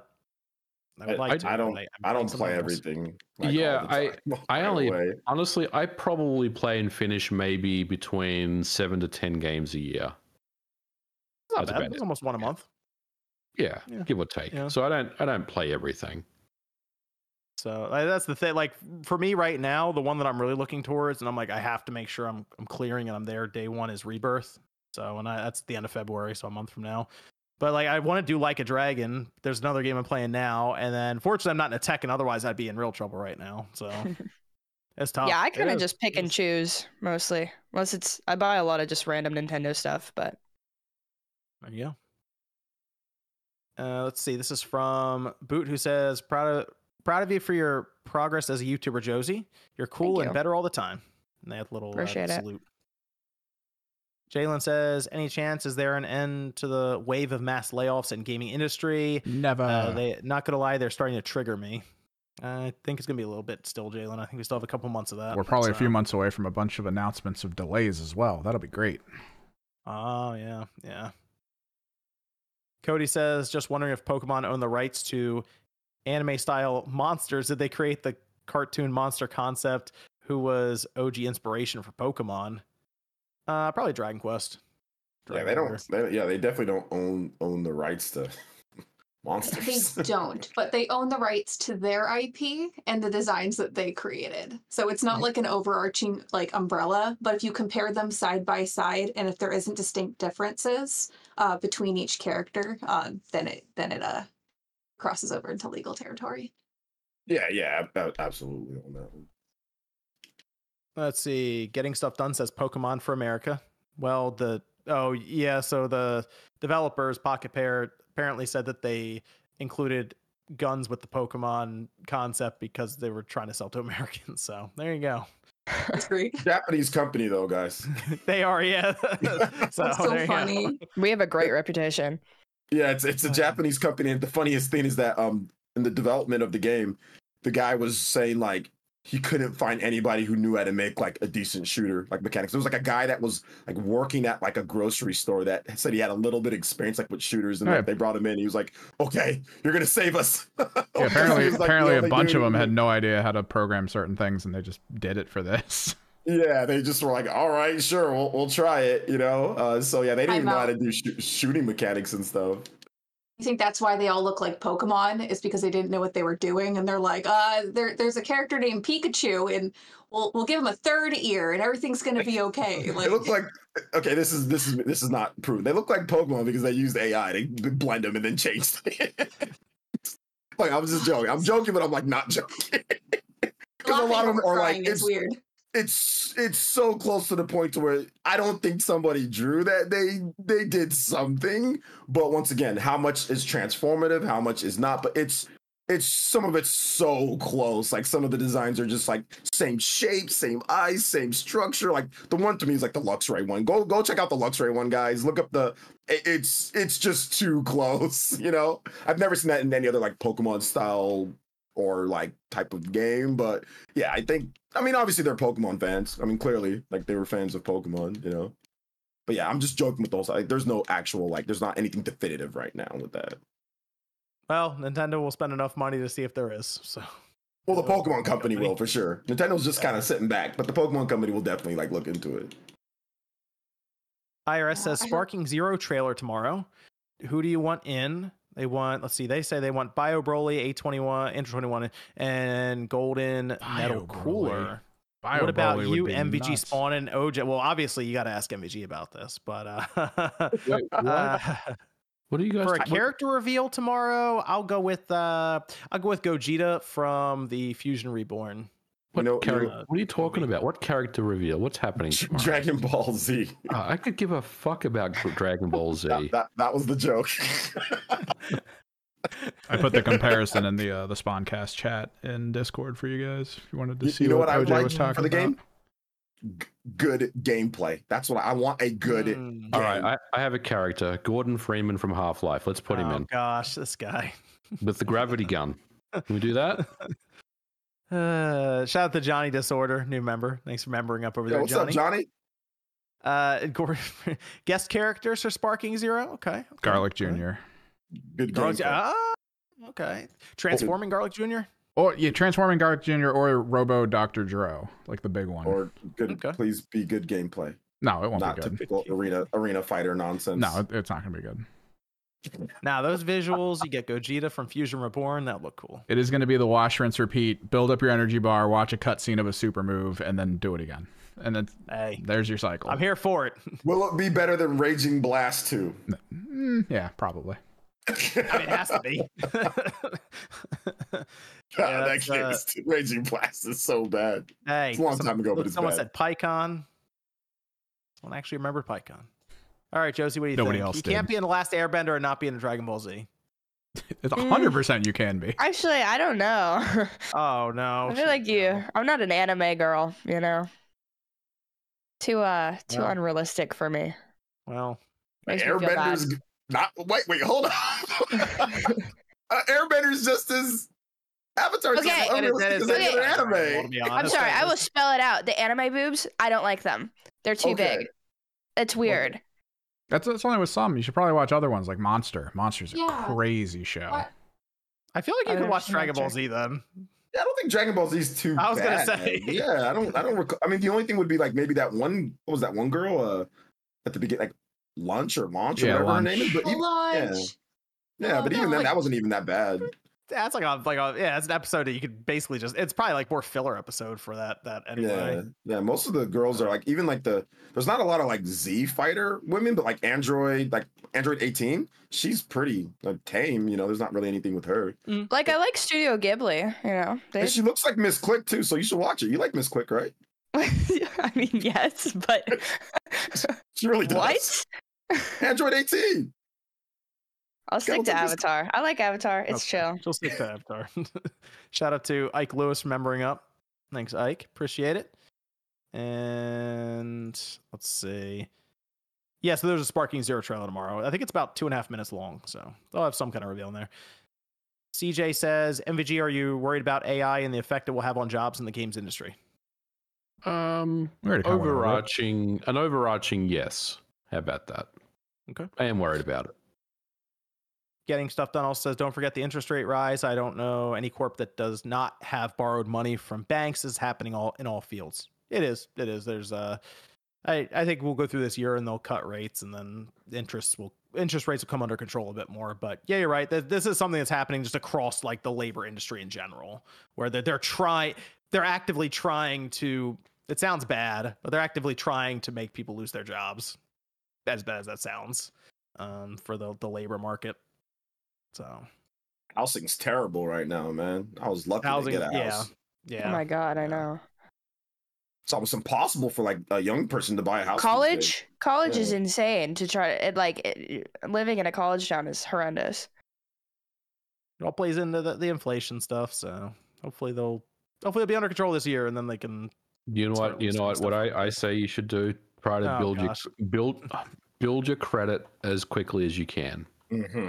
So get a secured card, like one of those secured cards that has a small limit, and just like spend it on lunch and gas and just pay it off.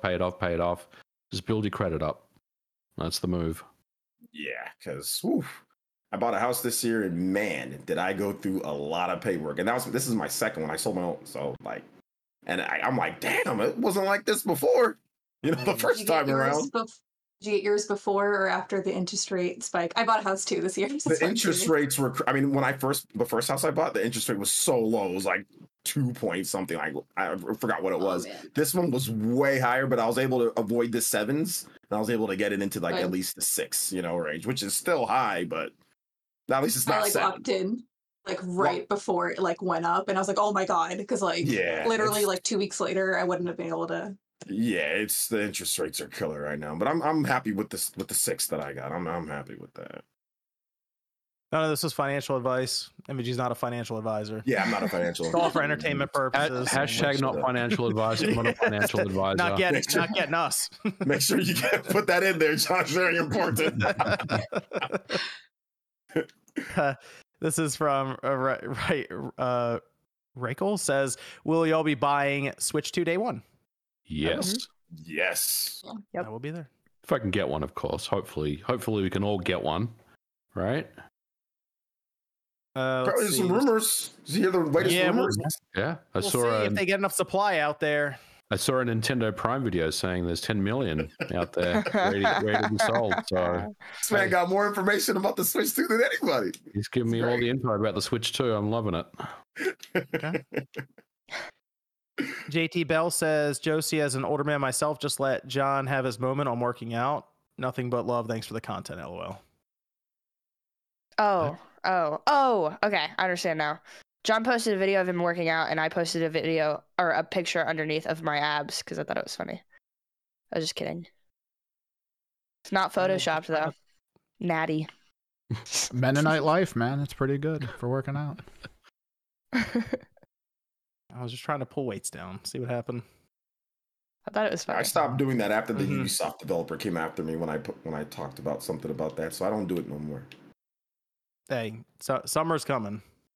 Summer's coming. I was looking for a video of me doing lat pull downs like you were doing, but I couldn't. I get too scared to take videos in the gym. So I'll maybe enter that pull up contest. You probably kill me. I'm not actually very good at them. So. This is from I'm known to do some pull ups. So. What happened to your rotator cuff? No, that was for pushing. Ooh. Okay. Pulling. I'm actually pretty good at Pull day is different. Yeah, pull exercise. I'm pretty good at. So. Yeah, Yum says Sony created Blu-ray during the media wars. It's almost peaked its potential. What do you think is a possible next physical media for games and movies? Will there be? I feel like there's not much left. You just move to digital eventually. Yeah, I don't think there's anything left after this.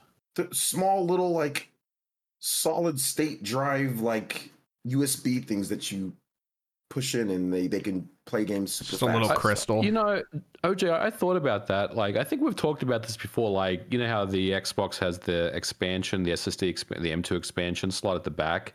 If they just put games on those and just sold those, and you just put them in the back of the Xbox, and it's rare. You can play. How expensive would that be? Yeah, it's Jesus the price Christ. Very, very expensive.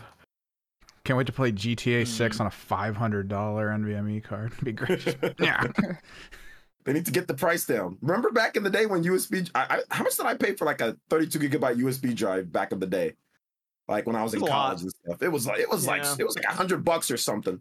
That was it was untouchable to have that USB stick. Yeah, it was you just had the 1 gigabyte stick with paperwork on it. Yeah, I had a computer class. We were using floppy disks at the time, and there was this, so I needed something a bit better. This is from Varang, who says, hello, I got my tickets and hotel for too many games. Who all is going? I will be there. Sean's going to go too. He has to. He basically locked in at this point. I will try to be there. Yeah, I can try to be there. See what's up. There you go. See, look at that. Look at that. They're going. I just don't fly Spirit. I just will not fly Spirit. You might see the bolts loosening in the plane if you're flying Spirit. Yeah, unless all these layoffs are getting to you, then take the gamble. Don't fly Alaska either, because apparently the airline, the plane, the door just flies off the plane mid-flight. Apparently, it's what. Oh gosh. Yeah. Apparently, a lot of the Boeing whatever that they use, was they're having some issues there. So yeah, I think I'll go with Delta. So we'll see. This is from Safa, who says in rural and regional places going to be less gaming because lack of high-speed broadband, like here in Australia. Yeah. I don't know what the internet connection is in Australia. I think a lot of these companies would be okay losing a large percentage of their marketplace by controlling their own shop storefront. Like, I think they'd be fine with it, which is kind of sad. That would suck. Yeah. I think they're I'd probably be out too. I probably wouldn't be able to play either. Oh yeah, you're pretty reliant on a shoddy connection there, aren't you? Mm-hmm. And then no message here from Spicy Peppa. Let's see. We have. Oh yeah, for all the people in the chat, yes, Josie posted a picture of her ab muscles. I see you guys in there. Yes, it was very impressive. Okay, I see it. I wasn't making fun of her picture. No, it was very impressive. Okay, you can check it out. It's under the video of me attempting to pull down weights. Yes, go ahead, check it out. I debated so much posting that, and then I was like, screw it. And then I didn't look at my phone for a very long time because I was really scared. But why? I don't know. It was just a nerve-wracking weirdos thing. And internet. Yeah, weirdos. Weirdos have entered the chat. Yeah, mostly. No, I thought it was funny. Plus, I was hoping that the weirdos would get scared after they see it. I won't mess with her. Emboldened. Josie, are your like feet as muscular? Haha. Pounds. It's like, Jesus Christ. 110, actually. It's a muscle. They're behind the keyboard. That's what makes them not scared. You're right. That's true. Let's talk about the Switch 2 reports. This is from Bloomberg. Takashi Machizuki's back at it again. We've joked that it's actually Nate, but no, Nate Takashi's back Mochizuki. with some information we already kind of knew. Like, Nate put this out there last year, or maybe it was VGC. Maybe Nate heard it from VGC. I don't know. But according to Nate, so just so we get the you were the there, weren't you? Correct. I was on the show with him, so you were there? VGC announced it was an LCD display, so they they were the first ones to break that. But Nate said it was an 8-inch screen, and so as far as I know, Nate was the first one to say 8-inch screen, like 12 months ago, which was now confirmed, well, not confirmed, I guess corroborated in the report, right? Yes. Yeah, yep. 8-inch. Takashi Machizuki, 8-inch LCD, not OLED, apparently. Mm-hmm. And is planning to release this year, as we've all kind of expected. This coming from Omdia, which is a firm that does a lot of research into, mostly and a lot of analysis into supply line chains, all kinds of stuff around displays, electronic semiconductors. So it seems like they have maybe their finger on the pulse for what's being ordered right now. And that's also, I believe, one of the reasons, as you mentioned earlier, for 10 million, they're hearing about the bookings and things around an idea of ordering enough to get 10 million or so out earlier on in the system's life, which hopefully means we won't get bombarded by scalpers. But to be fair, the PS5 was covered with scalpers like consistently up until it sold like 30 million or so, 25 to 30 million. So it's still going to be a fight for the system when it comes out. But the big talking point is the LCD. It's not OLED. So is that going to feel like a step back for people when they show up with this thing? And while I believe it's to cut down on costs, where do you think that cost is? Where do you think the extra money's going that they'd be cutting back on? Probably weird Joy-Con technology that nobody cares about. Hopefully they're putting it into the flash, right? So we get more flash storage or something like that. Look, yes, it is a step back from OLED. Let's be clear on that. But this is a different system. This is not the Switch, right? This is the next version or the next console. So you got to start over again. You can't just say we're going to continue to iterate from the Nintendo Switch and keep the generation alive. They've drawn a line in the sand, and they're going with a bigger screen, which I think is the right move. And we will probably see an OLED panel get introduced at some point during this next generation of Nintendo hardware, right? So I mean, some people are disappointed. I would like to see an OLED day one, but the reality was we were probably never going to get that. Let's be honest. Yeah, I would definitely like to see OLED as well. That would have been better. But at the end of the day, it's about the games that come out, and how good those games are, and everything. I got an OLED TV, so, and I know not everybody has that. OLED TVs are pricey, but yeah.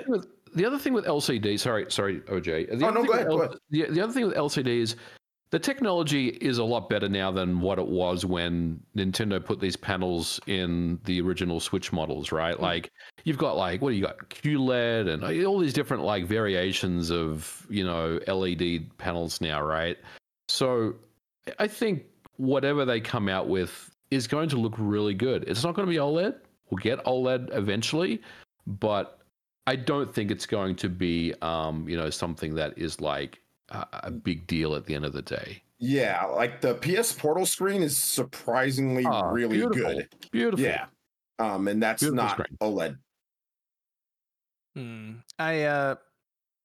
I feel like a lot of this has to do with just the cost of the OLED, because if you look at their financials, they've said outright that the margin for the $350 Switch OLED system is quite a bit less than what they make on the Redbox Switch at $300. And the biggest difference, obviously, is that OLED screen. So I feel like if they want to get this thing at $400, which is what I feel like most people are assuming it's going to be, they probably weren't going to get that OLED in there for, $50 more than their current system, but also significantly more powerful, we assume. Extra features, NVIDIA having them, I assume they're going to redo the Joy-Cons. If you have an 8-inch screen, so we're going another inch diagonally, I mean, I feel like we're going to have different form factors for how the Joy-Cons attach. It might not be a sliding rail system anymore. They might have a whole new thing figured out. These are parts that people don't really, because everyone's really focused on the idea of how powerful is the system going to be.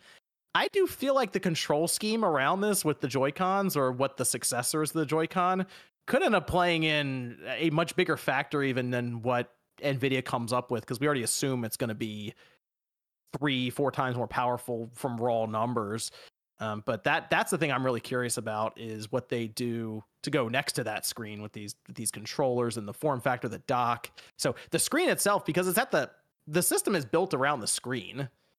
Parts inside are essentially placed to accommodate this screen with the casing. So I do wonder how much that's going to affect everything else around it. But 8-inch LCD, people, if you have a PlayStation Portal right now and you're okay with that screen, you're probably looking at a very similar screen to what's going to be in this next system. I wouldn't even be shocked if people rip the system apart, look at the back, and it's just about the same model number as to what's in your PlayStation Portal right now. So if you're fine with that one, you're probably good with what we end up seeing here. Unless they do some crazy thing, like they push the refresh rate up or something on it to 120 for the handheld. Or they have what's that? No, to finish your thought and then I'll jump in. Oh, no, you're fine. I would say unless they have some form of HDR that is just more vibrant or something that kind of accommodates for it. But go on. Yeah, no, to bounce off your Joy-Con comment, I really hope they put money into making the system more durable. It's always, since the beginning of time with Nintendo, it's always been synonymous with, quality. I've dropped my Nintendo 64 down the stairs. I didn't mean to. And, it flew down. And I was like, no! And, it's perfectly fine. And I've had, horrible accidents with all of my consoles, and they've all lived wonderfully, and they're perfect. But the Switch is the first console where I've been terrified of breaking it. And even when you don't, the drift on the Joy-Cons was something that was an issue for all of us. So I really hope, if they're cutting money with instead of having the screen be more fancy, I would love it to be more sturdy. So I'm not terrified, because I keep my Switch in its dock, and that's the only place it's allowed to go, because I know I'm going to break it. I've given 2 kids so far Switches, and they've run through 2 of them. So Switch Lite though? One Switch Lite. That thing is just you should the screen's popping out of it and stuff. And then the other one. Hold on, John. Did you do a teardown of this system before you gave it to them? or did you just give them like a brand new, Okay, so one was Switch. reshelled. I did the reshell, and it. Okay, here we go.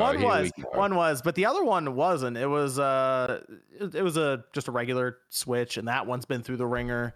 So I think one just stopped working, and then they don't tell you why. But they probably got water on it or something. Basically, it is probably didn't apply the thermal paste properly, and it overheated. And he blaming the kids for it. I get it. But no, like what happens with kids is they'll take it to like the table and they'll eat while they're playing it or something, and it gets all like it gets all messed up. Yeah, so it's not with kids. That's what adults be doing that stuff too. I do want to recognize Dark Type here with the new membership. Thanks, Dark Type. Says, who's the cutie in the top right? And on the stream, that would be Evan. It's Evan. That's Evan. It is Evan. It is. Shout out, Dark Type. So you're right in the sense that the Switch can get beaten up pretty well, but I feel like a 3DS would have probably gotten beaten up by these kids too. So, but did you ever try putting cases on it, like? Oh kids? Yeah. You can put. They have cases. Yeah, but the Joy-Cons are what get destroyed. Like the Switch body is okay. I've seen the Joy-Con joysticks get pushed into where they don't work anymore. Like they'll light those things up. Fortunately, you take them off, you put new ones on. Those aren't cheap though. So, but the screen is surprisingly durable, is what I'll say on that. Otherwise, though, the kickstand is somewhere. I don't know what happened to it. Flew off into the darkness, never came back. Who knows? It's just gone. It's gone for good. So the little rectangle thing, but the Joy-Cons are the thing that I would like to see them improve with their next system. Durability, functionality, comfort, the whole thing. So I am not opposed to them going the route of what Sony did with theirs, where they just have a handle coming off it. I really don't, because I don't think I've never passed the Joy-Con off to someone. I don't know if anyone else has. I think we did it once. I remember when we first got it, I had Evan try it. I did that with my daughter. It's terrible. It's always that thing at the beginning where you're just like, see if it works. Yeah. No, it doesn't. Yeah. I just tried it one time with my daughter, but I'm okay to leave that concept behind. Yeah. I think I'm fine with that, which I hope means that they could also then bring back the D-pad like outright natively on the Switch. So I think it was a fun idea at first, and then I feel like if they put a survey out and asked, do you actively hand off a Joy-Con to someone, or do you find use in it? I feel like most people would say no. So I kind of use that all the time, but great. See, here's Josie. For 1-2 Switch, I'm guessing. Or? Yeah, everybody 1-2 Switch. Yeah, Mario Kart, actually, it's hell. Mario Kart. Okay, yeah, with the little drifting on the little thingies, it's not fun. Yeah. I guess for spur of the moment stuff, but I don't know. I don't even leave the house with the Switch much at all, really. So just stays here. So I mean, I guess if technically you're someone who just plays docked, which there are people who never pull the system out of the dock, then you probably don't care about the screen or the Joy-Cons. You just want it to be more powerful. So that's it. But we'll say, hey, you know what? If it's if we're starting to hear about what I think is coming out of manufacturing and ordering. March announcement, I think, maybe. That's my plan. Yeah. March announcement. Okay, good. All right, good. MVG's on board. So we'll drop a trailer, and then we'll go from there. So do you think they could do something where the dock makes it more powerful or like upscales it? This has been theorized since the Switch was announced. Like, we actually, for a while, we thought that was the case. I remember when they took the Switch on Jimmy Fallon's show back in the day, Reggie specifically said, and I feel like they said this for a reason because people were theorizing about that, specifically said everything is in the Switch, nothing's in the dock. So I guess it's possible. I mean, technically the Switch does like clock higher, and it eliminates the need for a battery when it goes in the dock. So I guess it's possible they could do something, but I don't know if they would actively put a ton of technology in the dock, because then the dock would all of a sudden be like $150 or something. The dock, at least on the OLEDs, can be updated, right? There's an update option. That was something that sparked a lot of the resurgence of, is NVIDIA going to put an upscaler chip in the dock? It'll be great. And I don't know. Yeah. So that'd be rad. Yeah, see, for me, I'd rather them show up with a $500 Switch that's just like, this is it. This thing does everything. But I also understand that realistically they want it to probably be $400. But I would have no problem if they had a $400 and a $500 system, and I bought the $500 that's OLED and has 4K capabilities, the whole deal. But that's probably not going to happen. I mean, they'll have the OLED model. They'll just repeat the same thing they did this time around. Think it'll be OLED then light or light then OLED? I don't know. Good question. Maybe light then OLED again. Yeah, I could see that. Why? Yeah, I could do that. Yeah. They still need to make the Switch Mini. Switch Micro? What about the Switch that's Micro? Their other system. That's their 2DS XL they're going to announce. After we get the new system announced and shown off, they're going to announce a Switch Mini. It's going to be an even smaller Switch. The size of a phone or something. That'd be kind of cool. It's on a keychain. You can put it on your key. Great. It'll be like that, maybe. It'll be a little smaller than a Switch Lite. Let's see. No, I'm actually expecting that. Like, you can come back to the podcast in a few months. I will. Okay. This is. I do want to mention this before we finish up here, because Metroid Prime 4, the reboot, officially 5 years old now. The announcement. Yeah, I just want to bring it up. Why? The 5-year anniversary for it. Sweet. I'm like, did something happen? Oh, it's the 5-year anniversary of the PNG file that we saw. Okay. No, I think this was the re-announcement. This was the announcement of the reboot. That it was being rebooted. That's even older. MVG. Wow. The PNG. 7 years, right? God damn. 5 years. Yep. 2019, January 25th. There you go. 5 years. Does any other game beat that record for Nintendo at least? Oh, for Nintendo, no. But I was about to say Duke Nukem Forever. Yeah, the other game stuff. Nintendo. That's a good question, because it was originally announced 2017, and I don't expect it to come out before the holiday. I feel like this is a cross-gen game at this time.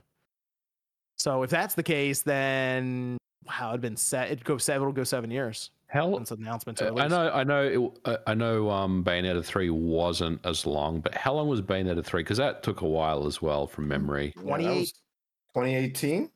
Yeah, 2018 Game Awards. 2017. It was 2017. Yeah, it was, because it was at the Game Awards. Yeah, 2017 to 2022. So yeah. So even that, I mean, technically, what's that? 5 years then? Yeah. So Metroid Prime 4. That might be the longest I've seen. Bayonetta 3 at least had like a couple of trailers and stuff. It did. Of gameplay.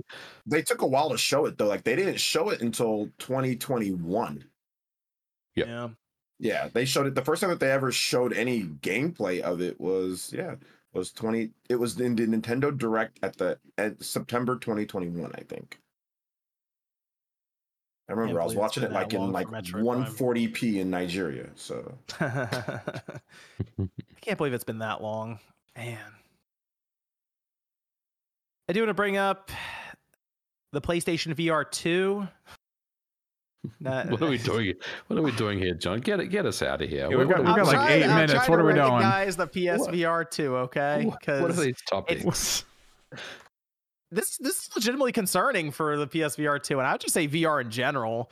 But like the PSVR 2 holiday 2023 got absolutely obliterated by Quest 2 and Quest 3, and I have not really heard Sony talk about this thing in a while. And as an early day one investor, I want answers. Okay, bro. Listen, if Sony doesn't continue talking about the numbers, something ain't going right. When everyone was saying, "Oh my, OJ, you're wrong about PS Portal. The numbers, look, it's sold out everywhere." Matt Piscatella talked about the numbers. Yeah, he said it's not any significant factor for MPD. It was last in terms of what was sold, and everybody shut the hell up. It's the same thing with this, man. Like, Sony, but to me, the Portal just tethers off of the PS5, so it has support because it just plays PS5 games. We need PSVR 2 games from Sony. Like, we need Sony to make a game specifically for it at this time, because I understand that, but I'm just saying, like, just in general, like, Sony, when it comes to some of their peripherals, man, or extra things, PSVR 1, it's not like they made a ton of stuff for that, right? I mean, it was successful, I guess, in relative terms. Yeah, I mean, honestly, you 5 gotta million units. I think you gotta right? bring down that Sounds right. expectation though. Just hope that they put out PC drivers for it. Well, That's that about would it. help. But at this time, we have now developers who are actively questioning if they could even move games to it. Like Rec Room can't justify the cost of PSVR 2 port, is what they are saying now. And VR heavy companies are closing down for them. So. They say we would love to bring Rec Room to PSVR 2, but we can't justify the cost based on the numbers. what? That's what they say. That's what they say. They can't bring It's Rec doing Room so to bad. PSVR 2. The sales This are was so January 24th. Yeah, we had what you call it, the studio behind. They shut down and they actively blamed basically PSVR 2, saying it didn't. From VR? No. This is the sort of just general we had a tactical news shooter wave. game. Oh. Yeah, they actively said we didn't get enough support from the PSVR 2. So Is it backwards compatible? No. What? Nope. Wow. No wonder it's doing horribly. What are they thinking? Good question. So I told MVG I was buying it day one. The I was gonna Firewall get this. series. And thank you, Firewall. Yeah, the developers there shut down. And I was like, I'm gonna buy this thing because I feel like Sony's they're gonna come through. And What games are on it? Yeah, that's what I was thinking too. Yeah, so this is the other problem. There's also no real advertising for games on the PSVR 2 at all. When it was first getting launched, I putting it in the news wave. I had to look up all the trailers. There were some really cool looking ones that they just told no one about. Yeah, like, there was a one horror called game. Behemoth where it was basically Shadow of the Colossus in VR. Like you were fighting massive monsters in VR. It was like, oh, it's cool. I've never Is it heard anyone. exclusive though? Can I play it on my Quest 2? I don't know. I don't know anything. I saw like a 2-minute trailer of it. I was like, oh, this is really interesting, and never There was a heard horror about it game again. where there was a horror game because it can track your eye movement. Yeah, where and every time you would blink, the whole thing changed. Oh, that one. things looks would cool. move around you, which was like, that's an interesting idea, right?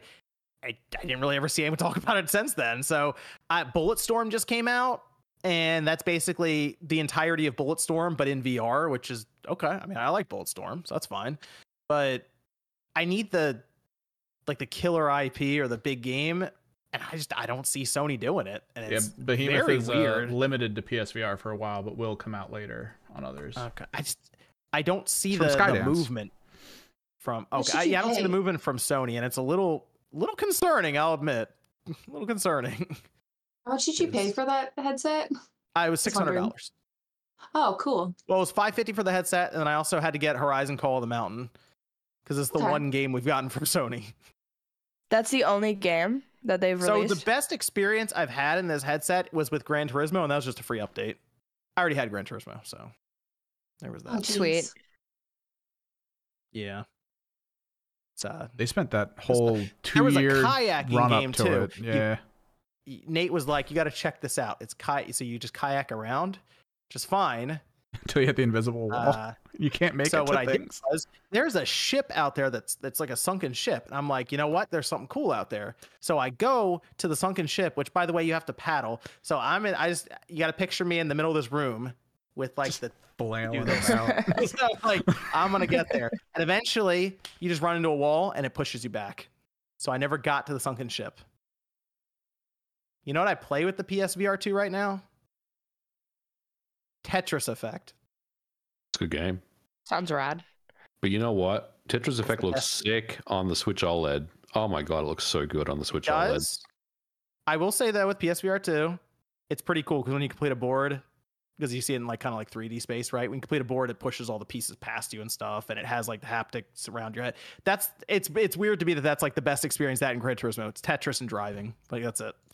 So I don't know what the future of PSVR 2 looks like. It doesn't look good right now. That's all I know. So They should just put out games. I feel like it could do better if they were just like, That Put out sounds like a some good games. concept, huh?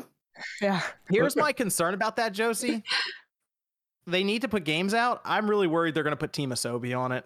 And I'm like, let them do Astro outside of VR, but they're probably going to do a VR game, and that's going to be their project for since the PS5 came out, last 3 or 4 years or whatever.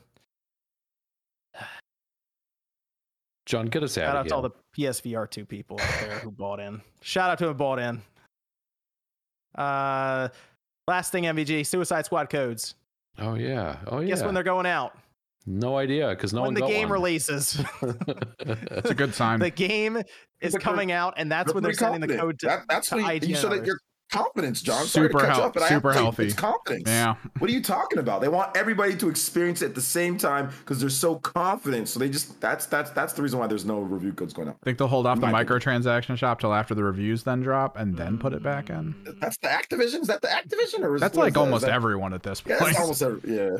Sony Did they formally announce that they weren't sending out? They said actively IGN's not even getting one, and then IGN put a statement out. Yeah, and then so I think the excuse was that they're not going to turn the servers on until day one, but we all played in the alpha, so I don't know what they're talking about with that.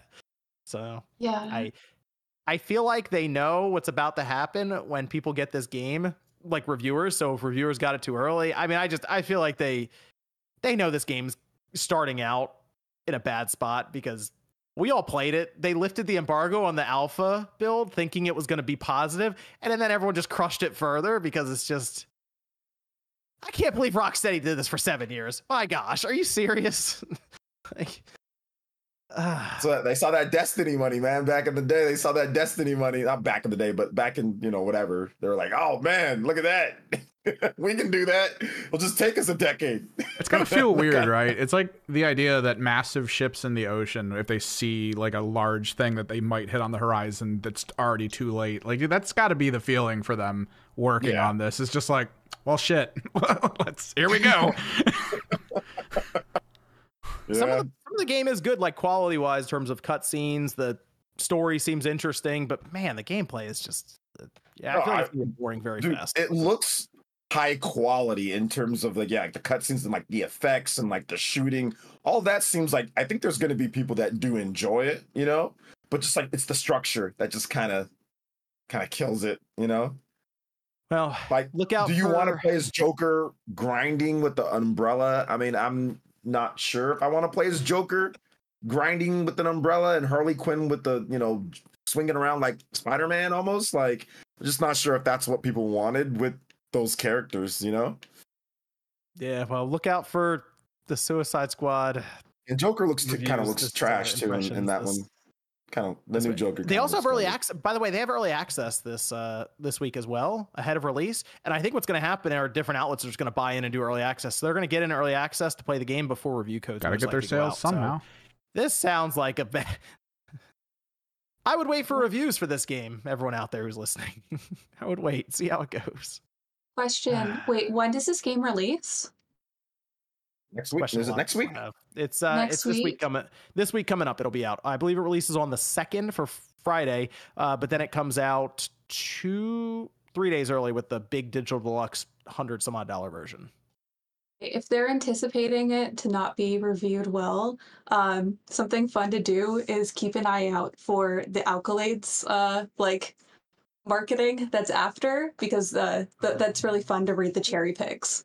Oh, right, where they grab a sentence of like, yeah, and it'll be like wonderful, and it was like, I had the most fun until the story began or something. Yeah, and it's like, had the most fun. So if it's going to be that colossal disappointment, I'm curious what they're going to do with that. I got this game game high 60s, low 70s territory, Metacritic wise. 70 would be a dub at this point, honestly. Yeah, I'm thinking I think the story and the cinematics, that stuff will get that would like that. To be honest, that'd be a dub. If it got in the low 70s, that would be a positive thing based on what people have said so far. So I'm hoping for the team just because I actually love Rocksteady, and I'm hoping this doesn't crush them and we see more layoffs and we see more problems. So I'm hoping this isn't turning out like towards nobody gets the game at all, The founders at Rocksteady did leave and go make a new studio, and they actually took like old Rocksteady developers with them. So they formed a new studio. We'll see what they come up with in like 4 or 5 years. Let me go through some of the super chats here to finish up. Casual Noob Gamer says somebody going to be sleeping on the live action couch.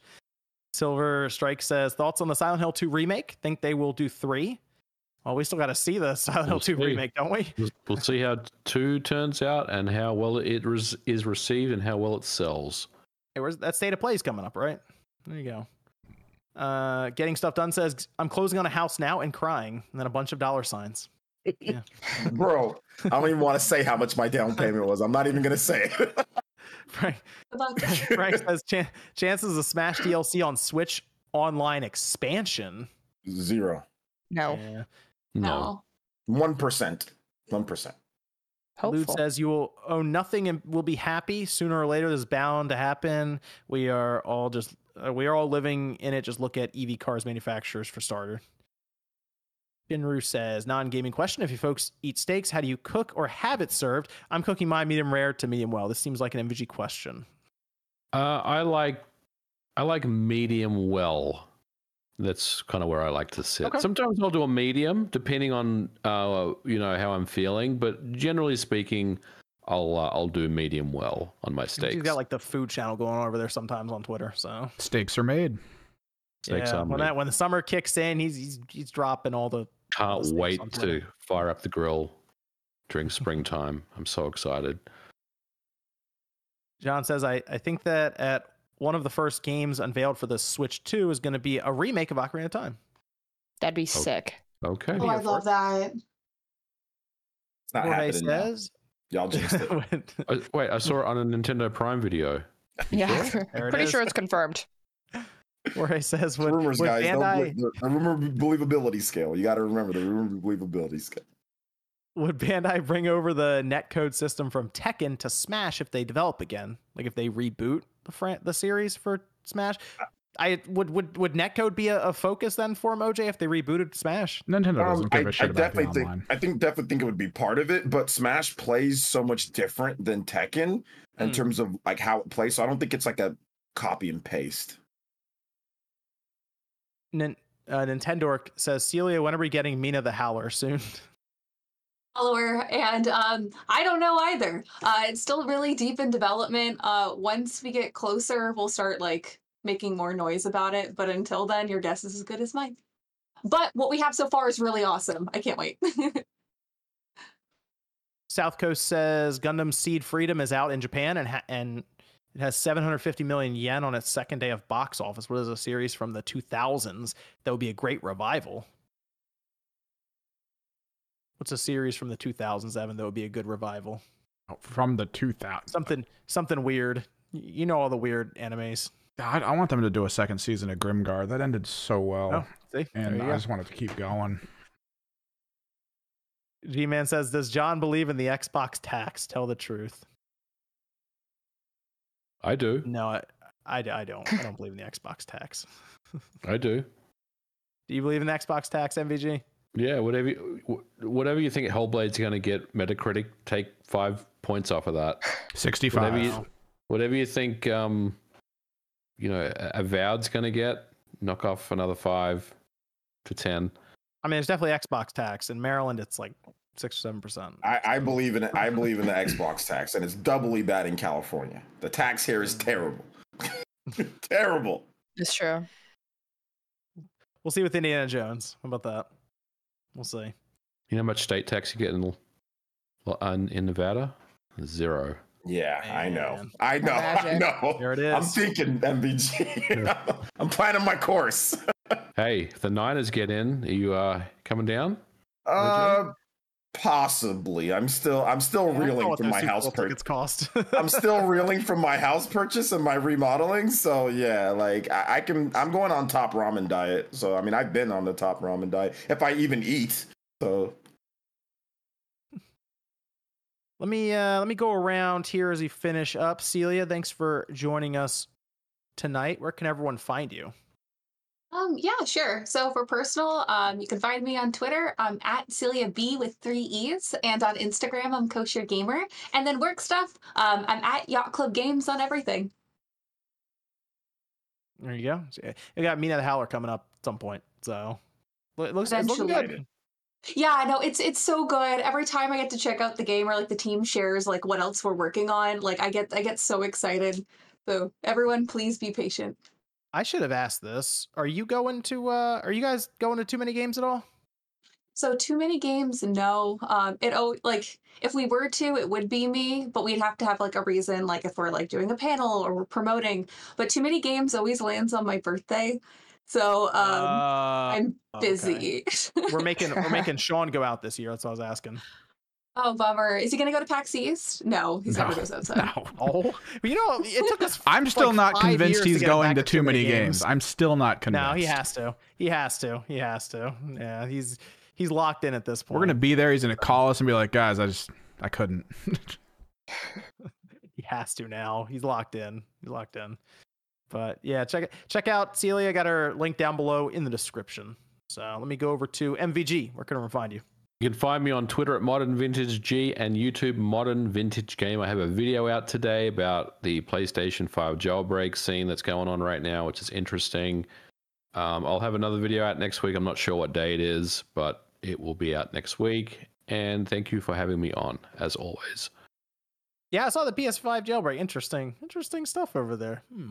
The break out the PS5 from the closet that got stored away day one. Mm-hmm. Let me go over to Josie. Where can I find you? Find me on YouTube at Josie Woe. I took a little bit of a break, but I will be back February 1st. I have some banger videos. So thank you for having me on. I appreciate it. Yeah, check out Josie. She's working her way up the subs there on her channel. Mm-hmm. Trying to get to what's the goal? What's the goal for this year? What's the goal for 2024, Josie? I don't know. 20K maybe. That'd be cool. World domination. You want to get that LA? You want to move into that LA creator mansion? The hype house. Yeah, okay. That's what you want to do. Yeah, for sure. Yeah, John Liam was saying, tell John if you got Streamlabs. I do. I have it right here. Streamlabs. I was going to go to that next. This is from Liam. It says, do you guys think we're still going to get Twilight Princess and Wind Waker at this point? No. I do. On the Switch too.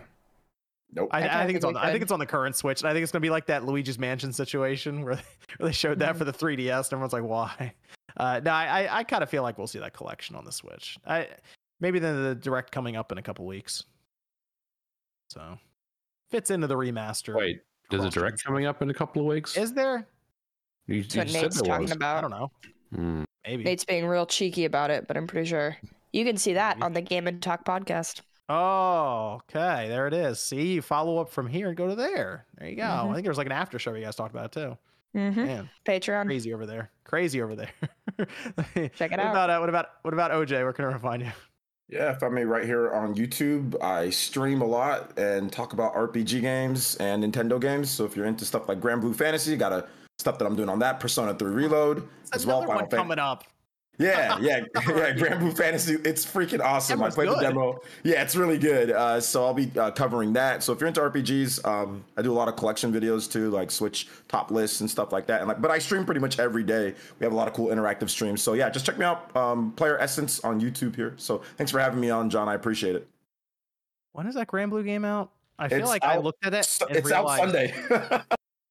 It's out Sunday it's out. Well, you'll be able to get it Sunday if you have the pre-order. I think it's the 29th.